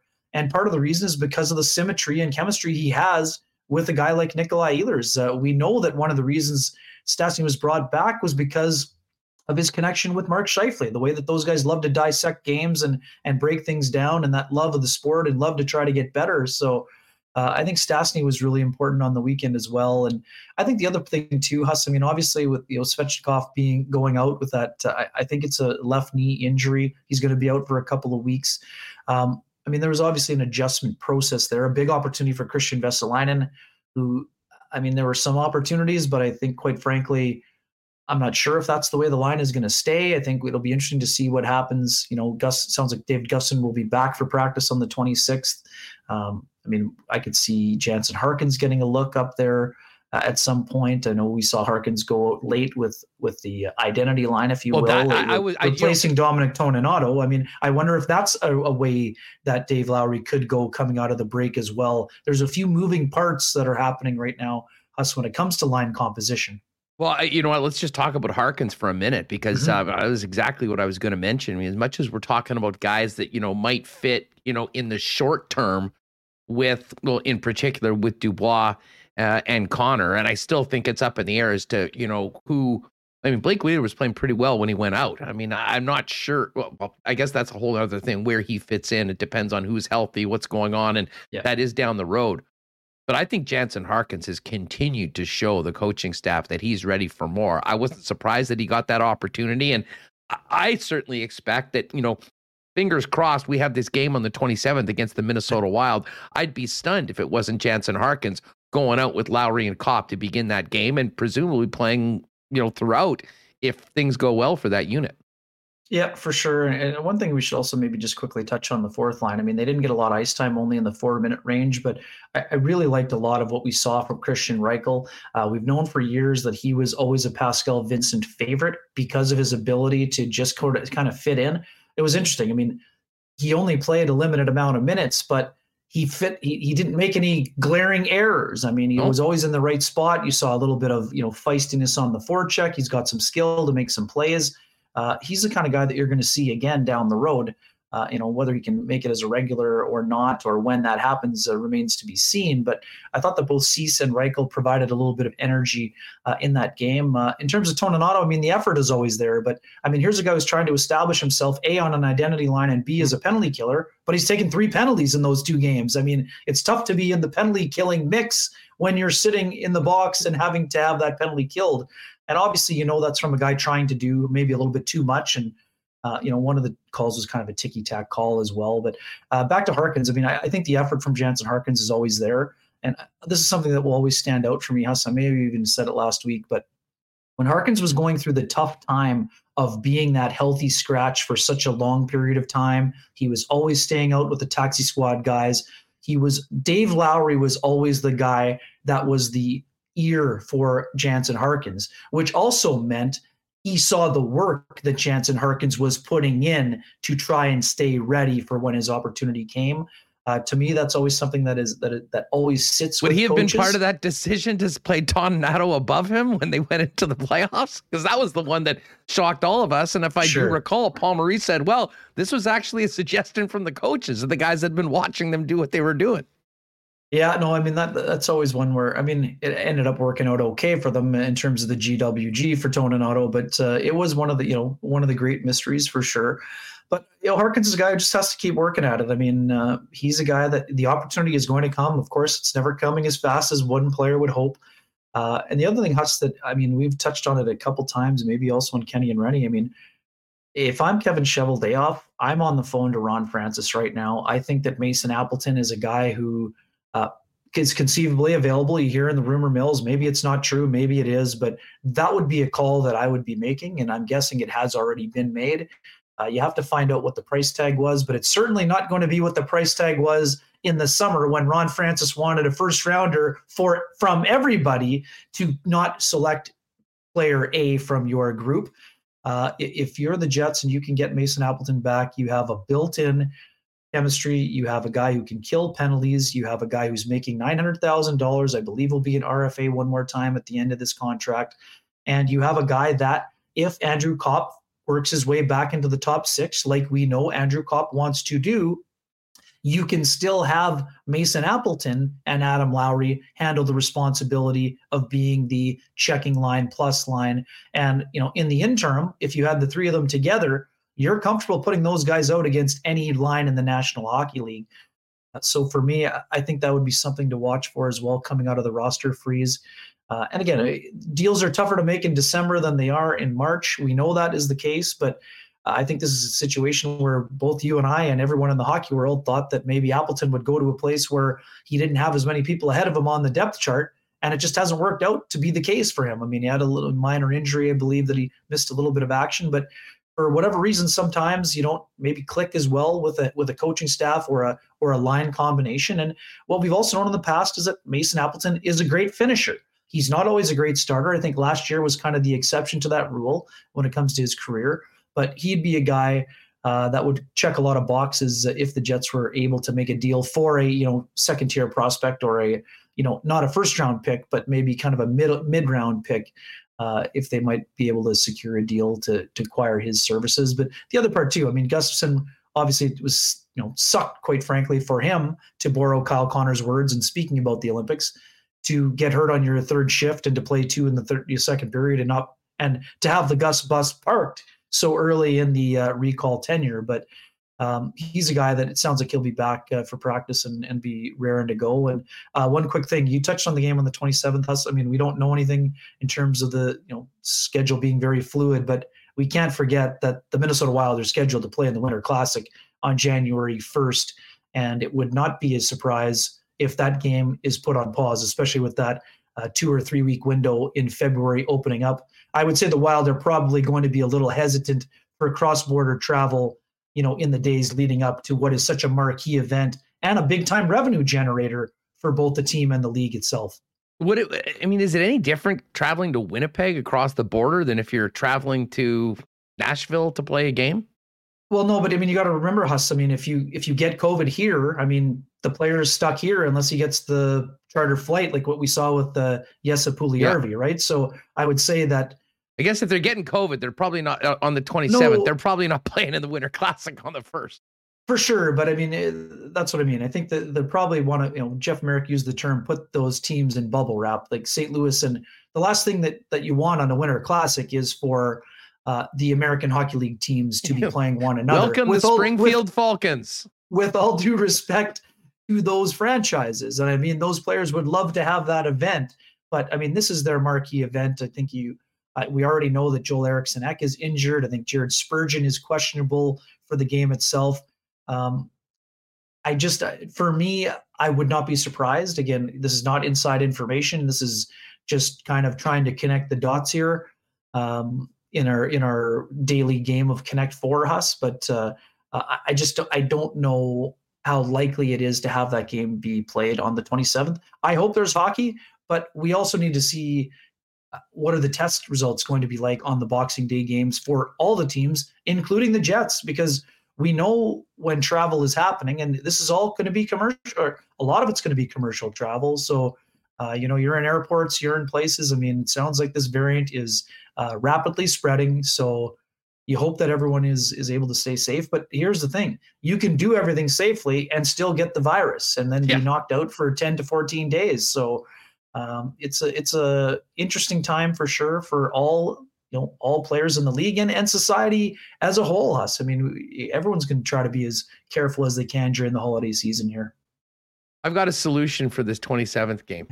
Okay. Send the Iowa Wild up here to play the Jets. They'll take the 2 points. The Wild will be safe, and then they can go and do it. Although you say Let's not forget San Jose Barracuda. Don't forget about the game against the Barracuda Hustles. But I don't want to rip these Band-Aids off from what we've gone through.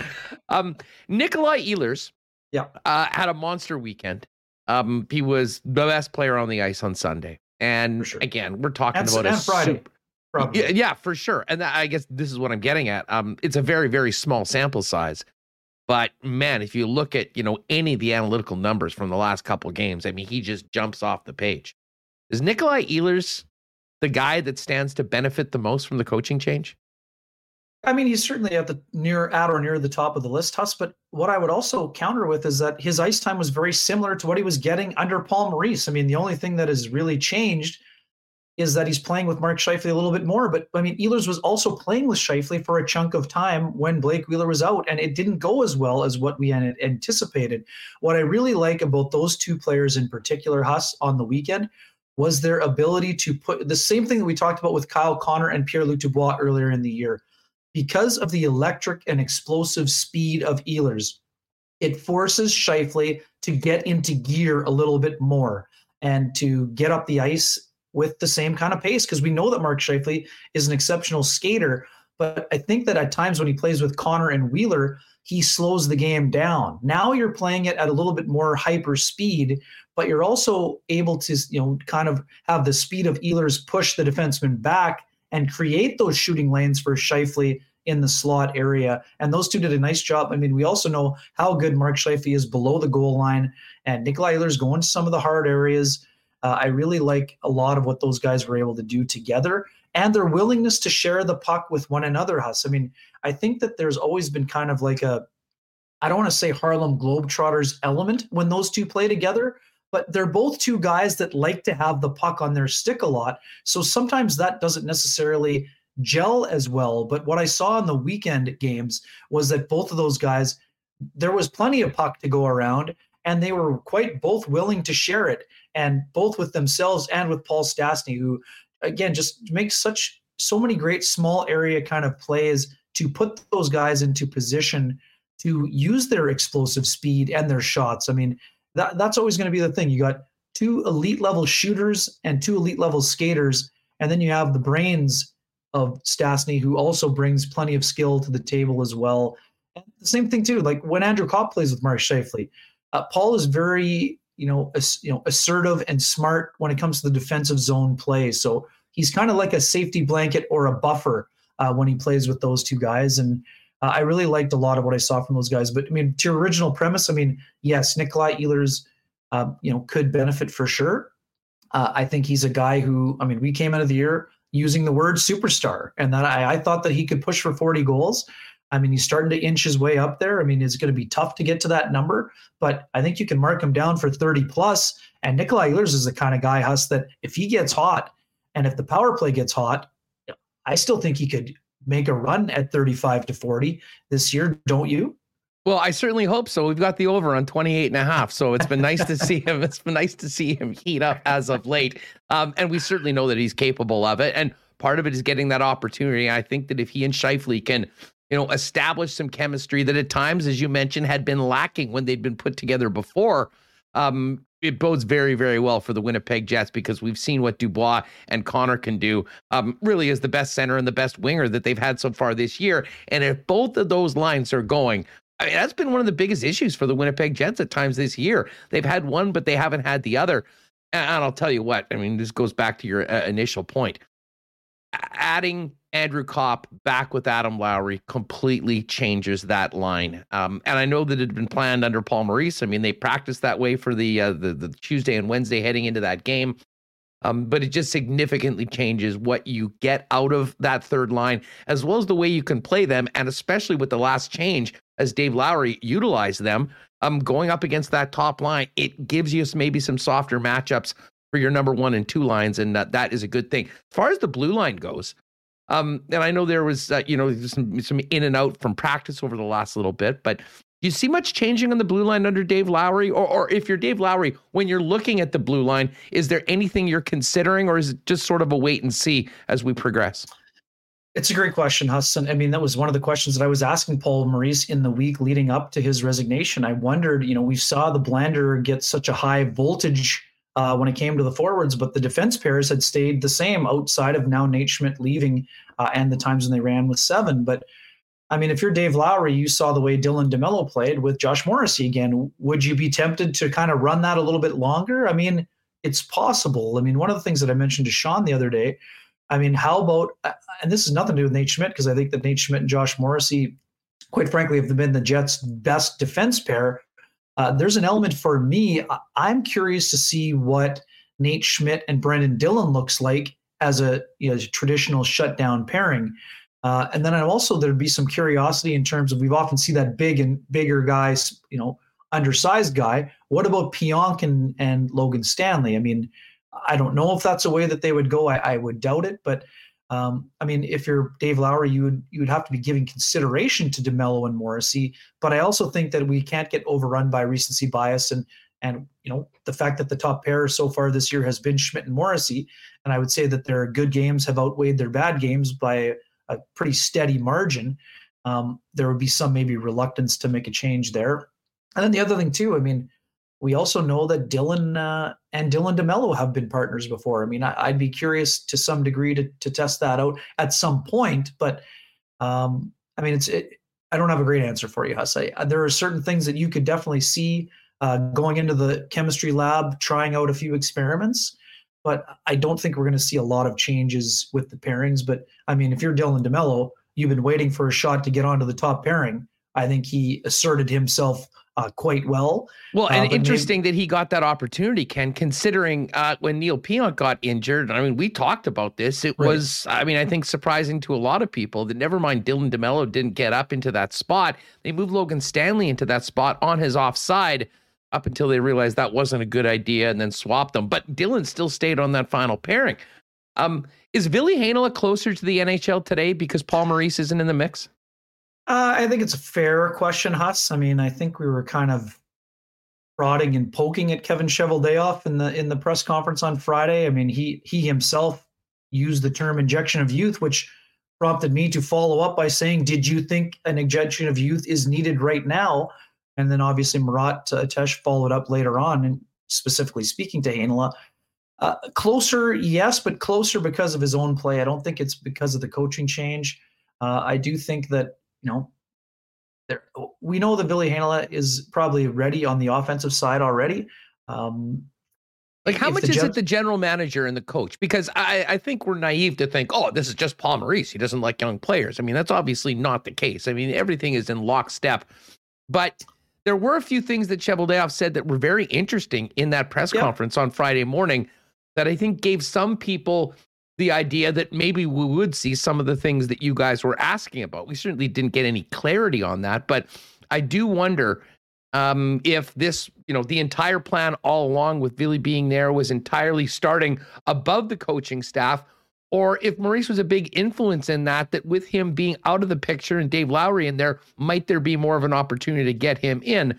I assume that injury, like usually is the case, will be what is the catalyst for that. But I am interested to see if that doesn't happen, do they think, man, we got a guy that's ready to go? I wonder if we stick him into the lineup and see what happens.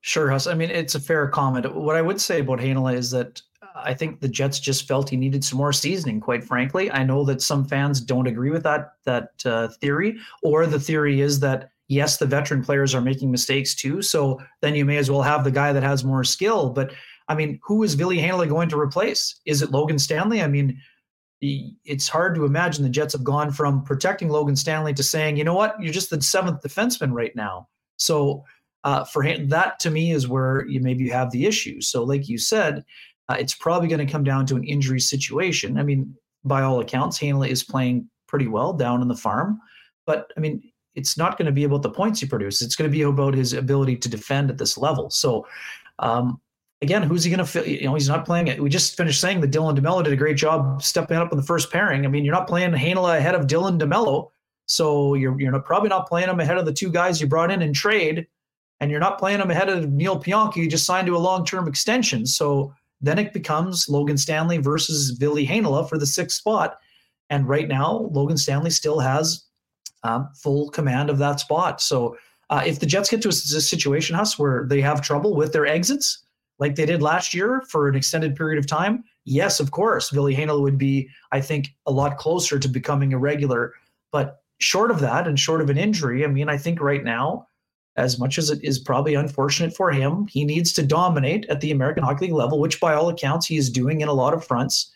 And eventually that opportunity will come. I mean, could it come as a power play quarterback at some point? I mean, maybe, but I don't see the Jets bringing Heinola up to be the seventh defenseman and run the second power play. That just doesn't seem to be a good usage of minutes either.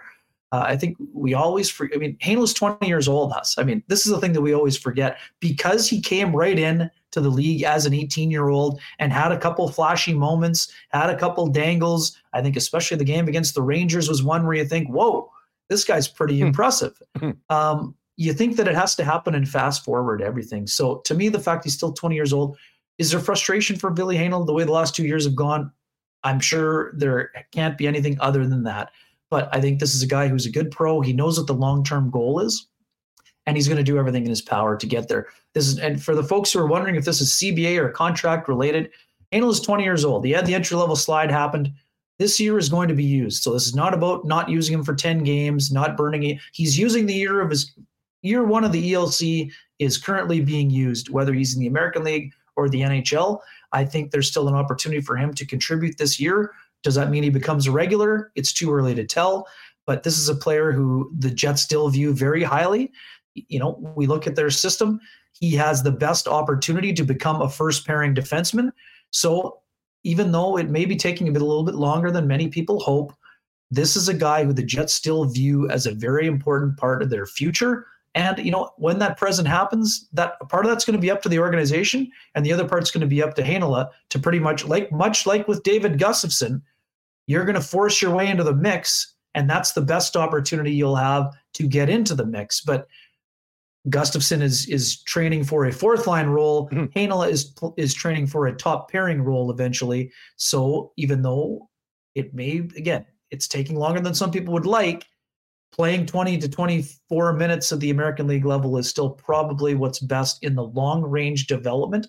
If it gets to the point where one of the veterans is struggling, Huss, by all means, you'll have an opportunity to have a look at Ville Heinola. So that's a long-winded way of saying I don't think that the coaching change has changed his circumstances very much, but we'll see. You know, there's a chance for a mini training camp coming out of Boxing Day if that game on the 27th is not played. I'm not expecting Ville Heinola to be called up for that practice, but I mean, time will tell. I do think we're going to see Heinola up in the lineup, and I understand folks wish they had seen him against the Seattle Kraken, but his games will be played this year. It's just a matter of when they're going to be coming. That's a great point. Ken Wiebe with us. Hey, one final one on the Jets. I know we don't know when it's going to happen, but we do expect Blake Wheeler to get back into the lineup at some point. How do you think the new coach handles the return of the captain? Well, you know, Huss, when he came back the first time from COVID, Paul Maurice was not afraid to use him with Mark Scheifele and Adam Lowry on the third line, essentially. I mean, they didn't play third line minutes, but it's all good. You touched on it earlier. The health will be one part, but Blake Wheeler is also playing a different style of hockey than he was when he went out the first time. So I don't think it's an automatic that he gets tossed in with Mark Scheifele. It'll depend on how Ehlers and Scheifele go. We also know that Blake Wheeler has a history of playing well with Pierre-Luc Dubois when he first came to the Winnipeg Jets last year. I think it's more likely to end up with Dubois and Connor, to be honest, than Scheifele and Ehlers. Yeah, exactly. So, I mean, in the first game, if he needs to play 15, 16 minutes, I could see him start with Lowry. But I also think there's a chance that he could be used with Dubois and that he could be quite effective with that line. But I mean, Could Dave Lowry Lowry also. and Kopp be a long-term spot for him?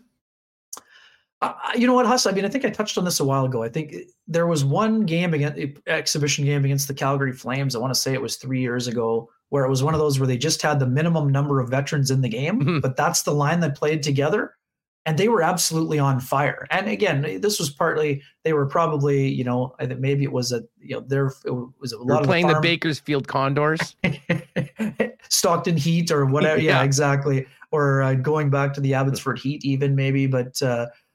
They were very good together. And on that kind of situation, the one thing that gets lost, I mean, Blake Wheeler's a guy who scored 20 goals, I think 8 times. So, and the other one of the years he had 19 in a shortened season. So this is a guy he can put the puck in the net. So he could be a trigger man with those two players. But also too, I think that there's going to be more versatility with Blake. He's not just going to be a guy who can only play with Mark Scheifele. But for sure, I mean, you know, how severe was the injury? I mean, based on the timeline, sprained MCL seems like the most logical conclusion, even though we know it's still being just talked about as a long-term injury reserve and a surgery was not required. How long does it take to get back up to speed? Because what we saw, Hustler, in that game against the Vancouver Canucks was Blake Wheeler at speed, the speed that we're used to seeing him. He benefited during that week from the 2-day break between games. And then he looked like he got his skating legs back. And I mean, it looked like his energy level was back. So we know that Blake Wheeler is a hard worker. And as soon as he can get back up to speed, he's going to want to be back on the ice and in the lineup. But we also know it's a big chunk of time and block of games that is missed. So, you know, does he have to play 22 minutes out of the gate? No, he does not. So, I mean, now it's up to Dave Lowry to, you know, either have that be the case or for Blake Wheeler to show that he deserves more ice time than whatever amount of minutes that are allotted to him coming out of the gate. So, but yeah, I mean, it's an interesting situation on a number of levels. I mean, Blake Wheeler will be around the team, but he's going to see in real time how Dave Lowry is kind of building this culture and kind of putting the team together. I think there'll be some breadcrumbs and hints in terms of where Wheeler will fit in, but we won't really know until he's back in the lineup. Because he's been so durable, you don't know how he's going to respond to this kind of injury other than he's going to give you everything that he possibly has. And then we'll see where that has him slotting in and what that means for minutes. But I think first and foremost, you can take the penalty killing minutes off the table, at least at the beginning. And if you have to go back to him, you know that you can use him there because he was effective in that role when he was used there. But we can't forget the reason why Blake Wheeler was taken off the penalty kill to begin with is because of the taxing nature of those minutes. So the Jets are going to need to find some internal solutions to help ease off some of the minutes on their, you know, high. Yeah, hopefully the PK is not struggling by the time Wheeler comes back. And you know what? Hey, it looked pretty good. They had some good results on the weekend. So you do hope that continues. And I will say this, we don't need to get into it, but a very simple change in the power play of swapping the guys onto their off wings to open up the one-timers seemed to make it significantly more dangerous on the weekend. We'll look to see that continue. Kenny, what's up for the holidays and what's up tomorrow at 3 p.m. after our holiday festive extravaganza when we turn it over to you and Rennie on your YouTube channel? Well, my apologies. We're taking a not COVID break, but we had Kevin Bieksa lined up, but we had a little bit of malfunction at the junction in terms of the timing, and Kevin's driving up to his cottage. And the service is not going to be quite as good. So the holiday rendition of the Kenny and Rennie show we're also like the NHL going on pause for the break.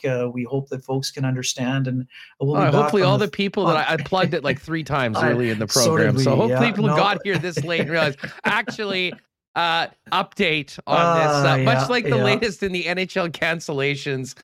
The Thursday 3 p.m. edition of Kenny and Rennie, another casualty. Sad state of affairs, Huss, but I hope folks understand. And while we're plugging things, I know you got a lot of Jets fans in the chat, folks. The December NHL Jets mailbag is wide open, and we're still taking questions till probably at least till Saturday. So if you got something on your mind, hit me up on the DM at Weeb's World or at kenjr@shaw.ca with your Jets questions.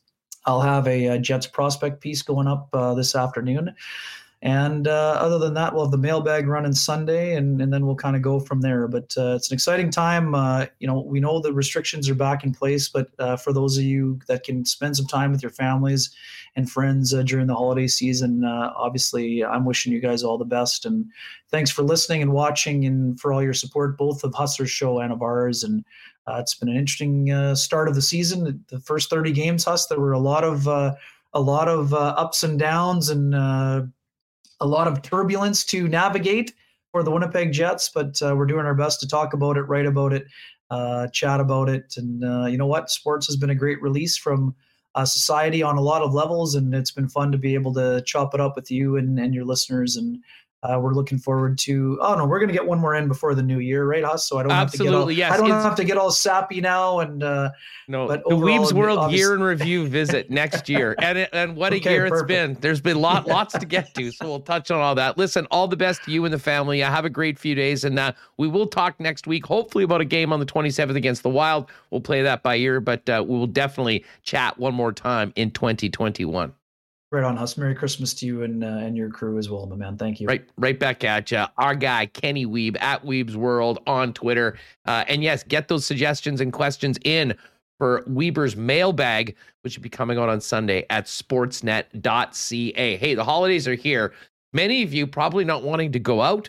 I got a great solution for you to get the best tasting beer in Manitoba without leaving your house. And that is going to littlebrownjug.ca and ordering all those delicious 1919s, maybe sneak in a winter variety pack. Maybe try out a few of the new Brut IPA, the celebratory champagne-like beer brewed for Little Brown Jug's 5-year anniversary. When you're at the website, you got much more incredible merchandise, brand new toques, great shirts, hoodies, and whatnot, as well as gift boxes that are curated by the folks at Little Brown Jug, or you can make it yourself, and there is free delivery citywide. So get on over there. If you are out and about, pop by the tap room on William Avenue and get set for the holidays. Princess Auto Curling Report is good news for the mixed championships. December 28th, we will begin the tournament down the highway in Portage-La Prairie, and it is a go officially yesterday by Curling Canada. We do expect there to be 50% capacity. Play that by ear depending on how things go over the next few days, but the athletes are there. They will be competing. And of course, Princess Auto's sponsored team of our good friend Chelsea Carey and Colin Hodgkin were the last team to get in. We wish them luck and all the other competitors out in Portage next week. Of course, Princess Auto is the place where you'll find the best deals and most unique assortment of tools and equipment around. Everything you need to complete the projects on your list or something new is at Princess Auto, where they help you make it work. 2 locations in Winnipeg. Great Facebook page with a 30-minute video on some awesome gift ideas if you're still stuck. And of course, you can shop online 24/7, 365 at princessauto.com. And, it might not be the Christmas turkey, but I'll tell you what, they got a great festive holiday menu over at Boston Pizza. You can get that in a store with the family or, of course, in the lounge. And you can always order the great taste of Boston Pizza, those gourmet pizzas, Boston's wings, ice cold schooners, more in the lounge, but you can always order it at bostonpizza.com or give a ring to your local Boston Pizza. All right, let's get Remus back in here. We do want to get to the cool bet lines. I'm going to tell you, stick around, Bomber fans. We've got photos of these really cool Jim Beam Winnipeg Blue Bomber Grey Cup Championship glasses. But we'll do that at the end, as well as a plug for our friends over at Nick and Nikki DQ and what they've got coming up for the holiday season. But Remo, one of the funny things we were talking about this morning was what's happening in the NBA. And as the NBA looks to continue their season right now with so many guys going on the COVID list and such small benches, it is like an alumni game right now with some of the names of guys that are getting signed. I just saw Lance Stevenson. Remember the Big Three League? Ice Cube's Big Three? Half the Big Three, it seems like, is on the verge of signing 10-day contracts in the NBA right now. I mean, this is hilarious as far as what's going on in the NBA. I mean, yeah, they have the small rosters, the NBA, but players are coming out and they're chugging along. So you just got to find some other bodies. So Joe Johnson, I saw this one. He's 40 years old, hasn't played in the NBA for 3 years. Sign him up. Sign it. They got these 10-day contracts in the NBA. It's crazy. So we started talking. We're like, well, the NHL, they have teams right now like playing shorthanded, like less than a full roster because whatever reason they didn't amend the salary caps, in case they ran into trouble. But what if they did have 10-day contracts in the NHLS and you needed to bring in a body quick? I mean, who do you think the Jets or any other NHL team would look to bring in? You and I had a couple brainstorm. Well, and again, we're talking about just getting guys in, warm bodies that maybe have some NHL experience, maybe have some connection to the team or the area. Maybe they're back for the holidays. A guy that stood out to me was a guy that had a cup of coffee here, didn't really last in the National Hockey League, but of course is Quinton Howden of Oakbank, Manitoba. He's playing overseas right now, but maybe these guys get a little Christmas break. They're back here right now. They could jump on it. And I got to give a shout out to Derek Meach as well, who's doing a great job along with the Finker calling Manitoba Moose games this year. But Meach could still play. I'm sure we could squeeze 10 to 15 minutes on the blue line out of Meach if it was one of those situations where you were desperate to get a body with a little bit of experience coming in. Who are you going to add in? I see Leighton Janis giving a shout out to Mark Stewart. I mean, he had a job with True North. He was in here for a while. Last played 2017-18. That's like 3 years, I think. Still young, 37. He's 37. He's got experience on the blue line. Why not call up Mark Stewart? Signed to a 10-day contract. If you need a D, why not? Well, I would jump on Paul Postma if he was available. The Postman, I don't know. He was a guy. It never worked out for him really in the National Hockey League. He bounced around a little bit. He's still playing at a really high level over in Austria. I'm not sure whether he'd be available. One guy that did retire not too long ago that you could definitely count in to come into the lineup, former Winnipeg Jet, longtime AHL star, Eric Tangradi. Oh, I'm pretty sure Tangradi can come off the couch and get into a lineup and give you 8 to 9 solid minutes. He just, I think he just started, got a real estate license. I follow him on Twitter. Christopher Met, you know exactly where I'm going with this. Absolutely. Number 1 on the list. Number 2 in your program. Number 1 in your heart. The legendary Adam Pardy. Now, it might be difficult to get him from Newfoundland back to the Peg, but if he could get on that plane, he's in my lineup in an emergency situation of a depleted NHL squad. You have to think, seeing what's happening with the NBA, the NHL is going to alter their. I mean, I would hope that they alter it so teams can call up players because again, we've seen so many teams not dress a full roster for a game. I know a couple years ago, the Jets brought this guy in at the trade deadline, needed to shore up the room. He would fit in with the Minnesota Mafia. He is from Minnesota. I think Matt Hendricks, he's a guy fit right in the in director the room. Of morale. Hey, yes. These are tough times. These are tough times right now for everyone, including NHL players. So not sure how much you're going to get from him on the ice, but in the room, it doesn't matter how old Matt Hendricks is. He will always be the director of morale for the Winnipeg Jets if he is in that room. He played a couple years ago on the last play in 2019 with the Jets, got into 4 games. So I think you could bring him in if you needed to. Another one, this is a chaos. This one's, I got a couple that are off the board for the Jets who you could bring in.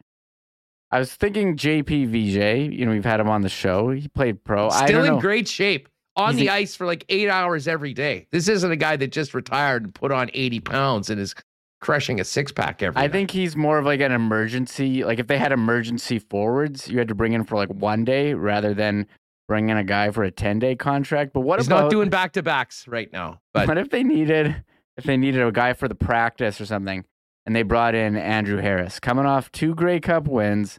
I've seen him on the ice before, man. This guy's a bulldozer. He can definitely skate. Throw him in a practice. I think it's time. Funny you mentioned Harris. I was gonna throw out Cam Meredith. I mean, he's here. His girlfriend lives in Winnipeg. He's available. He's played in the best league in the world. Oh, sorry, that was the National Football League. I'm getting it mixed up right now. Yeah. But we're always talking. Well, hey, here's another guy, and I'm not even joking about this one. Like, if it actually did come to this crazy scenario where teams, basically with what's happening in the NH or the NBA right now, a guy that I saw still in great shape and not too far removed from the National Hockey League, and a Winnipeg guy. Saw him at the Hockey Helps the Homeless event. Was Ryan Garbett. Yes. Garbino could absolutely get into the lineup, and I think he was a very shrewd draft pick for whatever team picked him at Hockey Helps the Homeless. Far closer to his NHL playing days than some of the other guys, and we're really screwed. My buddy Russ Romanek was out there, and I know Roma said he hadn't skated really throughout the pandemic, but from all accounts, at the Hockey Helps the Homeless beat, Roma was looking very, very good. And Roma, if you've seen him as of late, has incredible hockey here. I think he's been inspired by Kyle Connor's flow, and the hair would be big league, even if the play might not be up to par. Yeah, I think, look, hopefully Chevy's listening if they ever need to do 10-day contracts in the NHL. I think we just did all the work. Get us on it. Get us on the case. I think Ryan Garbett's probably the best one. I think didn't he open a fitness studio? I might have seen that online. Played 2019 in the DEL. I think that might be a guy. Dembski too. Listen, Mike Irving said, how about a couple of hometown bombers? You, of course, suggested Hendricks. I'm not sure if Brady Oliveira is much of a hockey player. I know Nick Dembski can play. Nick Dembski was a hell of a hockey player. And I remember who I was talking to in and around Grey Cup week when he went to the Bisons from Oak Park. I believe he was playing Charleswood Hawks at the time. I mean, football was his main thing, but once that was done, he was a star player for the Hawks. I believe, did Harris do that too? Anyways, Dembski was for sure. Yeah. And he'd be a guy that could absolutely come in. Maybe not play at an NHL level, but he'd be awesome for any sort of an old-timers game. If the Bombers used to go out and play these broom ball games, if they did a hockey game with some of the Bomber team, now that we've got enough local guys, I have a feeling Nick Dembski would be the starting center. I remember I played against Harris in men's league when he was with BC, and I remember he was pretty quick, and we'd be like, "Oh, that guy's a returner for BC," and this was like before he had really done anything in the CFL. And then next thing you know, he's most valuable Canadian in the Grey Cup, and we're like, "Oh, that guy we played against in hockey's pretty good in the CFL." Well, it was crazy. So that guy, he can definitely skate. If the Jets needed a 10-day contract, I mean, these guys are in town. I'm sure they could find some bodies. And that might be, I mean, if they want to finish all the games, Huss, I mean, bring back the 10-day contracts, bring back some legends. I know Jim Slater, he's hanging around Michigan. Maybe he could hang on. Who knows? We could see some alumni. You know, each team needs a designated alumni spot, maybe. No doubt about it. Well, and I saw someone mention Mike Keane in the chat, and I was talking about Mike Keane yesterday, just with a guy within the organization that might be a great addition to the coaching staff if they are looking to add an assistant. I can tell you Mike Keane is still in ridiculous shape. So somewhat removed from his playing career. But again, in a crunch, maybe we tap Keener on the shoulders. You'll certainly get that leadership as one of the best captains we've ever seen in the National Hockey League. Fun. Add in your thoughts in the chat. Timu's in. Solani wants to play. He's in. We might even move him up the lineup. He can get some time on the top line. He can play with Connor and Dubois for a few lines if need be. Svechnikov's out anyways. There's a hole in the lineup. For sure. And I think a lot of people did. There's some good discussion in the chat also during Ken's conversation, bringing up Appleton. Someone said, well, why would you want to bring in Appleton? And I was like, well, there's a number of reasons. One, well, first of all, right-hand shot, plays well with Kopp and Lowry, low salary. And I think maybe you could get him for cheap because it seems not as good of a fit. Is this the start of the free Appleton movement? Is this the new guy that we're freeing now? We're trying to free Appleton. His career is getting held down in Seattle. Bring him back where he had success here. Still young. Jim Carp. I was 20. I was 25. How about the snarly Kenny Wiebe? Ken can play. Ken can definitely play. He said Willie Jefferson on the power play. Can you imagine if Willie could skate? He'd be the most imposing guy in the National Hockey League. Imagine him and Logan Stanley on the blue line. Aren't they both around the same height? Two massive individuals. Albin Bale. My money would be on Marie-Philippe Poulin. Sign her. Mm-hmm. Well, I'll tell you what, she's certainly going out in overtime. All she does is score an overtime goal every single time they play the States. It's ridiculous. I watched that game after the Jets. It was after the Jets game. Was it Friday? I think, and she scored the overtime goal. I was tuning into that. That was awesome hockey. Well, the funny thing is, in 3-on-3. we'll get to the Coolbet lines in a minute, but she had just scored the overtime goal the night before, and Coolbet put out a prop at like 8-1. Will Marie-Philippe Poulin score in overtime tonight? And she did it. So anyone that got on that prop got a very, very nice boost. You know who else? She was at the skills competition in the All-Star game. Kendall Coyne Schofield. I mean, I was watching her in that game. She blew by NHL level speed. Everyone. So and you do wonder if they needed to call someone up in an emergency 10-day contract situation. Why not call up one of those ladies? This fantasy world that we've just created would be very entertaining. I'll tell you that much. Well, we're living in it when they're calling up. People are speculating. Oh, will some NBA team sign Allen Iverson to a 10-day contract? I saw someone speculate that, and it's like kind of legitimate because they're keep playing the games. Players aren't available. They don't really have like a huge minor league system like they do in hockey or baseball. You don't have guys ready. So yeah, Joe, you're at the point where we're signing Joe Johnson, who's 40 years old and hasn't played in 3 years. So it's entertaining, I guess, right? No doubt about it. Hey, listen, I'm going to get to the Coolbet lines in just a second, but our friends at Nicky DQ are ready for Christmas. And if you haven't already, go onto their Instagram at DQ Manitoba. They've got the 12 days of Christmas over at DQ with some great giveaways for all of their followers. Make sure to give them a follow. And if you need a cake for your holiday gathering, order it online. Just simply hit them up with a message. They'll let them know what they want on it. They'll get it ready for you. You can pick it up ready to go, quick and easy at any of the 4 Nick and Nicky DQs. Of course, that is the DQ in Niverville, DQ Northgate, DQ Polo Park, and DQ St. Anne's, now open year-round and available on Skip the Dishes and Uber Eats. And check this out. I mentioned this yesterday, but I had stupidly forgot to send the pictures in. Our friends at Canadian Club and their sister bottle, Jim Beam, all under the Beam Suntory umbrella, proud sponsors of the Winnipeg Blue Bombers, have awesome new limited edition glasses. I can't believe how quickly they turned these things around. There's displays up in 20 Manitoba liquor marts right now. If you're watching on YouTube, you can see Willie Jefferson on the boxes, and is a commemorative 2021 Jim Beam Grey Cup glass that is free with your purchase of Jim Beam. So pop by, you Bomber fans, at your local Manitoba liquor marts. Get your hands on that. And in the meantime, check out the Canadian Club displays. You could win 5,000 bonus air miles, as well as bonus air miles on all of your Canadian Club purchases. But there you have it. That's the display in Manitoba liquor marts. Jim Beam with the special, very limited edition, and essentially all of the product that they have is out at the 20 stores. I believe 18 of them are in Winnipeg.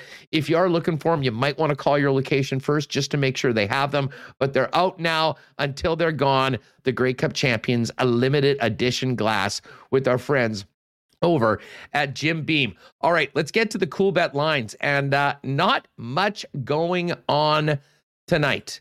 As I mentioned, probably watching wrestling later on. But tomorrow, the NFL is back, and we've got a great game. Now, they have no AEW lines on Coolbet, unfortunately. But we do have great Thursday nighter tomorrow. The Niners at the Tennessee Titans. San Francisco, 3.5-point favorites on the road against Mike Vrabel's Titans. And then a full slate of games right now. Most of the games on the board. One game not on the board is the Chiefs at Steelers. And after taking first place in the AFC on Thursday night, it's like half the team has COVID, including everyone impactful with the exception of Patrick Mahomes, Tyreek Hill, Travis Kelce. Now, those guys are vaccinated, so they can play if they test negative before the game. Fingers crossed that happens. They will have a new kicker, though. Apparently, our genius kicker, Harrison Butker, is not vaccinated, so he doesn't have the opportunity to come back. He will miss the game on the weekend. Elliot Gay going to get the opportunity to kick in Butker's spot. All the lines over at Coolbet. But I think what's most interesting to Canadian fans right now is the World Junior Hockey Championship odds. We've got odds for everything. The winners of the groups, Canada minus 400 to win their group. USA and Russia and Sweden all right in the mix for Group B. That might be a fun bet to make. You got head-to-head matchups between teams. You've got top goal scorers for the tournament. Cole Perfetti tied for first, along with Matvei Michkov, the phenom from Russia, Mason McTavish, Berniers from Canada, and Alexander Holtz as well. Let's see, another of Canadians up there. Dylan Gunther's at 13, Shane Wright's at 13. Cole Perfetti's the favorite for the top tournament point scorer, 8-1 to lead the tournament in scoring. They've also got goals. They've got some interesting props. The Canadian goaltender, Sebastian Cossa, save percentage over or under 94.5. Wow, that is a very, very high number. I think I might be taking the under on that, although I'd love to see him throw it up. And then the tournament most valuable player, Cole Perfetti, top of the list again, 7-1, along with Owen Power, last year's number 1 overall pick. And as far as the odds to win the entire event, Canada is the favorite at plus 140. Never a lot of value on Canada because it's such a big, big event here. So many people bet on it. The number's quite low. But if you did want to take a sprinkle on some of the other squads, USA plus 350, Russia plus 450, Sweden 6-1. I find that interesting. We'll talk to Scott Wheeler about that as well tomorrow. I think he's quite high on the Swedes. And Finland 7-1. Those are really the favorites. You got to get all the way down to 50-1 after that for the Czech Republic. Coolbet Canada is the spot, coolbet.com. If you've never played a Coolbet before, use the promo code WST for a 100% bonus on your first deposit up to $200. This has been a real fun show. And tomorrow, of course, remote, the holiday festive extravaganza. We will have a marble race. And we will also, are we ready to officially say we will be doing the trivia game tomorrow? I saw it on the Twitch last night. It looked amazing. I think we're going to be ready to go. Yeah, I tested out some trivia yesterday. I have an idea of the appropriate difficulty for the questions and how to do them. So we'll have hopefully we can run 2 of them, but we have some Jets trivia questions, Bomber, Grey Cup ones, and we got some prizes. Yeah, I went to Royal yesterday, the Bomber Championship hat for our Grey Cup trivia. And we've got a couple really neat toques. One of the, not the heritage, but I guess sort of the heritage type that you'll see some of the players wearing. And then another one, the reverse retro, which I thought was really cool. So I'll have a couple of those to give away, whether we do them both tomorrow or do one of them next week. Bottom line, pop by Royal Sports and got those yesterday. Still some amazing selection of all Bomber and Jets gear heading into the holidays.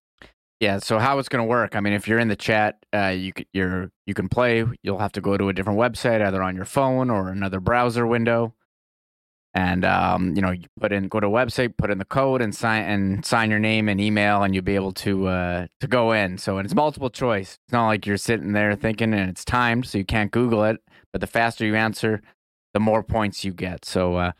I'm very excited to debut. I've been wanting to do trivia. Like I wanted to get like people in studio for a game show on the old station with like fully produced, but we never, I could never do that. But to do that on here, at a certain point, we're going to get this done tomorrow, and we'll kind of help out. I'll be involved in the questions and running it.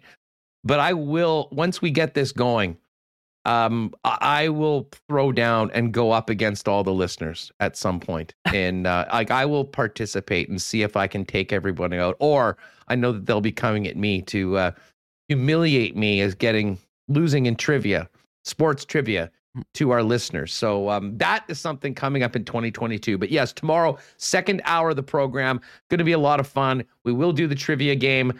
We'll have a limit of 100 people to get in, so make sure that you are with us beforehand to get the information and play with all of us. And then we'll finish it off with a holiday marble race. And before that, Scott Wheeler tees up the World Juniors from The Athletic and a festive holiday visit from one of the jolliest men we know. That, of course, is the voice of the Winnipeg Jets, Paulie Edmonds. So it should be a great afternoon. Heading into a few days off, and fingers crossed we've got this game against the Wild on the 27th. But I guess as we talk with Ken Wiebe, especially with the Winter Classic right afterwards, that's somewhat up in the air right now. Thanks to everyone that joined us. Thanks so much to Shane Malloy, who popped on the program, and a great holiday chat with our pal Kenny Wiebe. And once again, to all of our sponsors, if you're doing some last minute shopping, if you have the opportunity to support them, they're the reason why we're able to do this every day. Would really appreciate it. And always let them know, guys at Winnipeg Sports Talk sent you. F Apparel. You can get those gift cards with 15% off before Christmas Day. Big Boxing Day sale coming up next week. Our friends at Vita Health Fresh Market, 7 locations in Winnipeg. Culligan, the water experts in southern Manitoba for 65 years. Donnie and the gang powering the city over at Manitoba Battery. Royal Sports, all that Bomber Championship gear is here right now. Our friends at Knott Autocorp over at Waverly and McGillivray. Little Brown Jug, a perfect addition to any holiday gathering or celebration. Our friends at Princess Auto, lots of great gift ideas there. Boston Pizza, well, Boston Pizza is great 24/7, 365. But if you are out meeting up with some friends, that's a great place to do it. The Nick and Nicky TQ Group, Canadian Club Whiskey, and don't forget those special Bomber limited edition Grey Cup glasses are in local Manitoba liquor marts with purchase of Jim Beam. And of course, our friends at Cool Bet Canada. One more show before the official Christmas weekend holidays. We will not be doing a show on Christmas Eve, but we will be doing one tomorrow, a holiday festive extravaganza on Winnipeg Sports Talk. Paul Edmonds is going to join us. A little bit more on the World Juniors with Scott Wheeler. Trivia game, marbles. Do not miss it. Folks, have a great night. Stay safe, be well, and we'll talk to you tomorrow right here on Winnipeg Sports Talk Daily. Oh, my God! Oh! Shut it down! Thanks for tuning in to Winnipeg Sports Talk Daily. Make sure to subscribe on YouTube and your favorite podcast feed at winnipegsportstalk.com.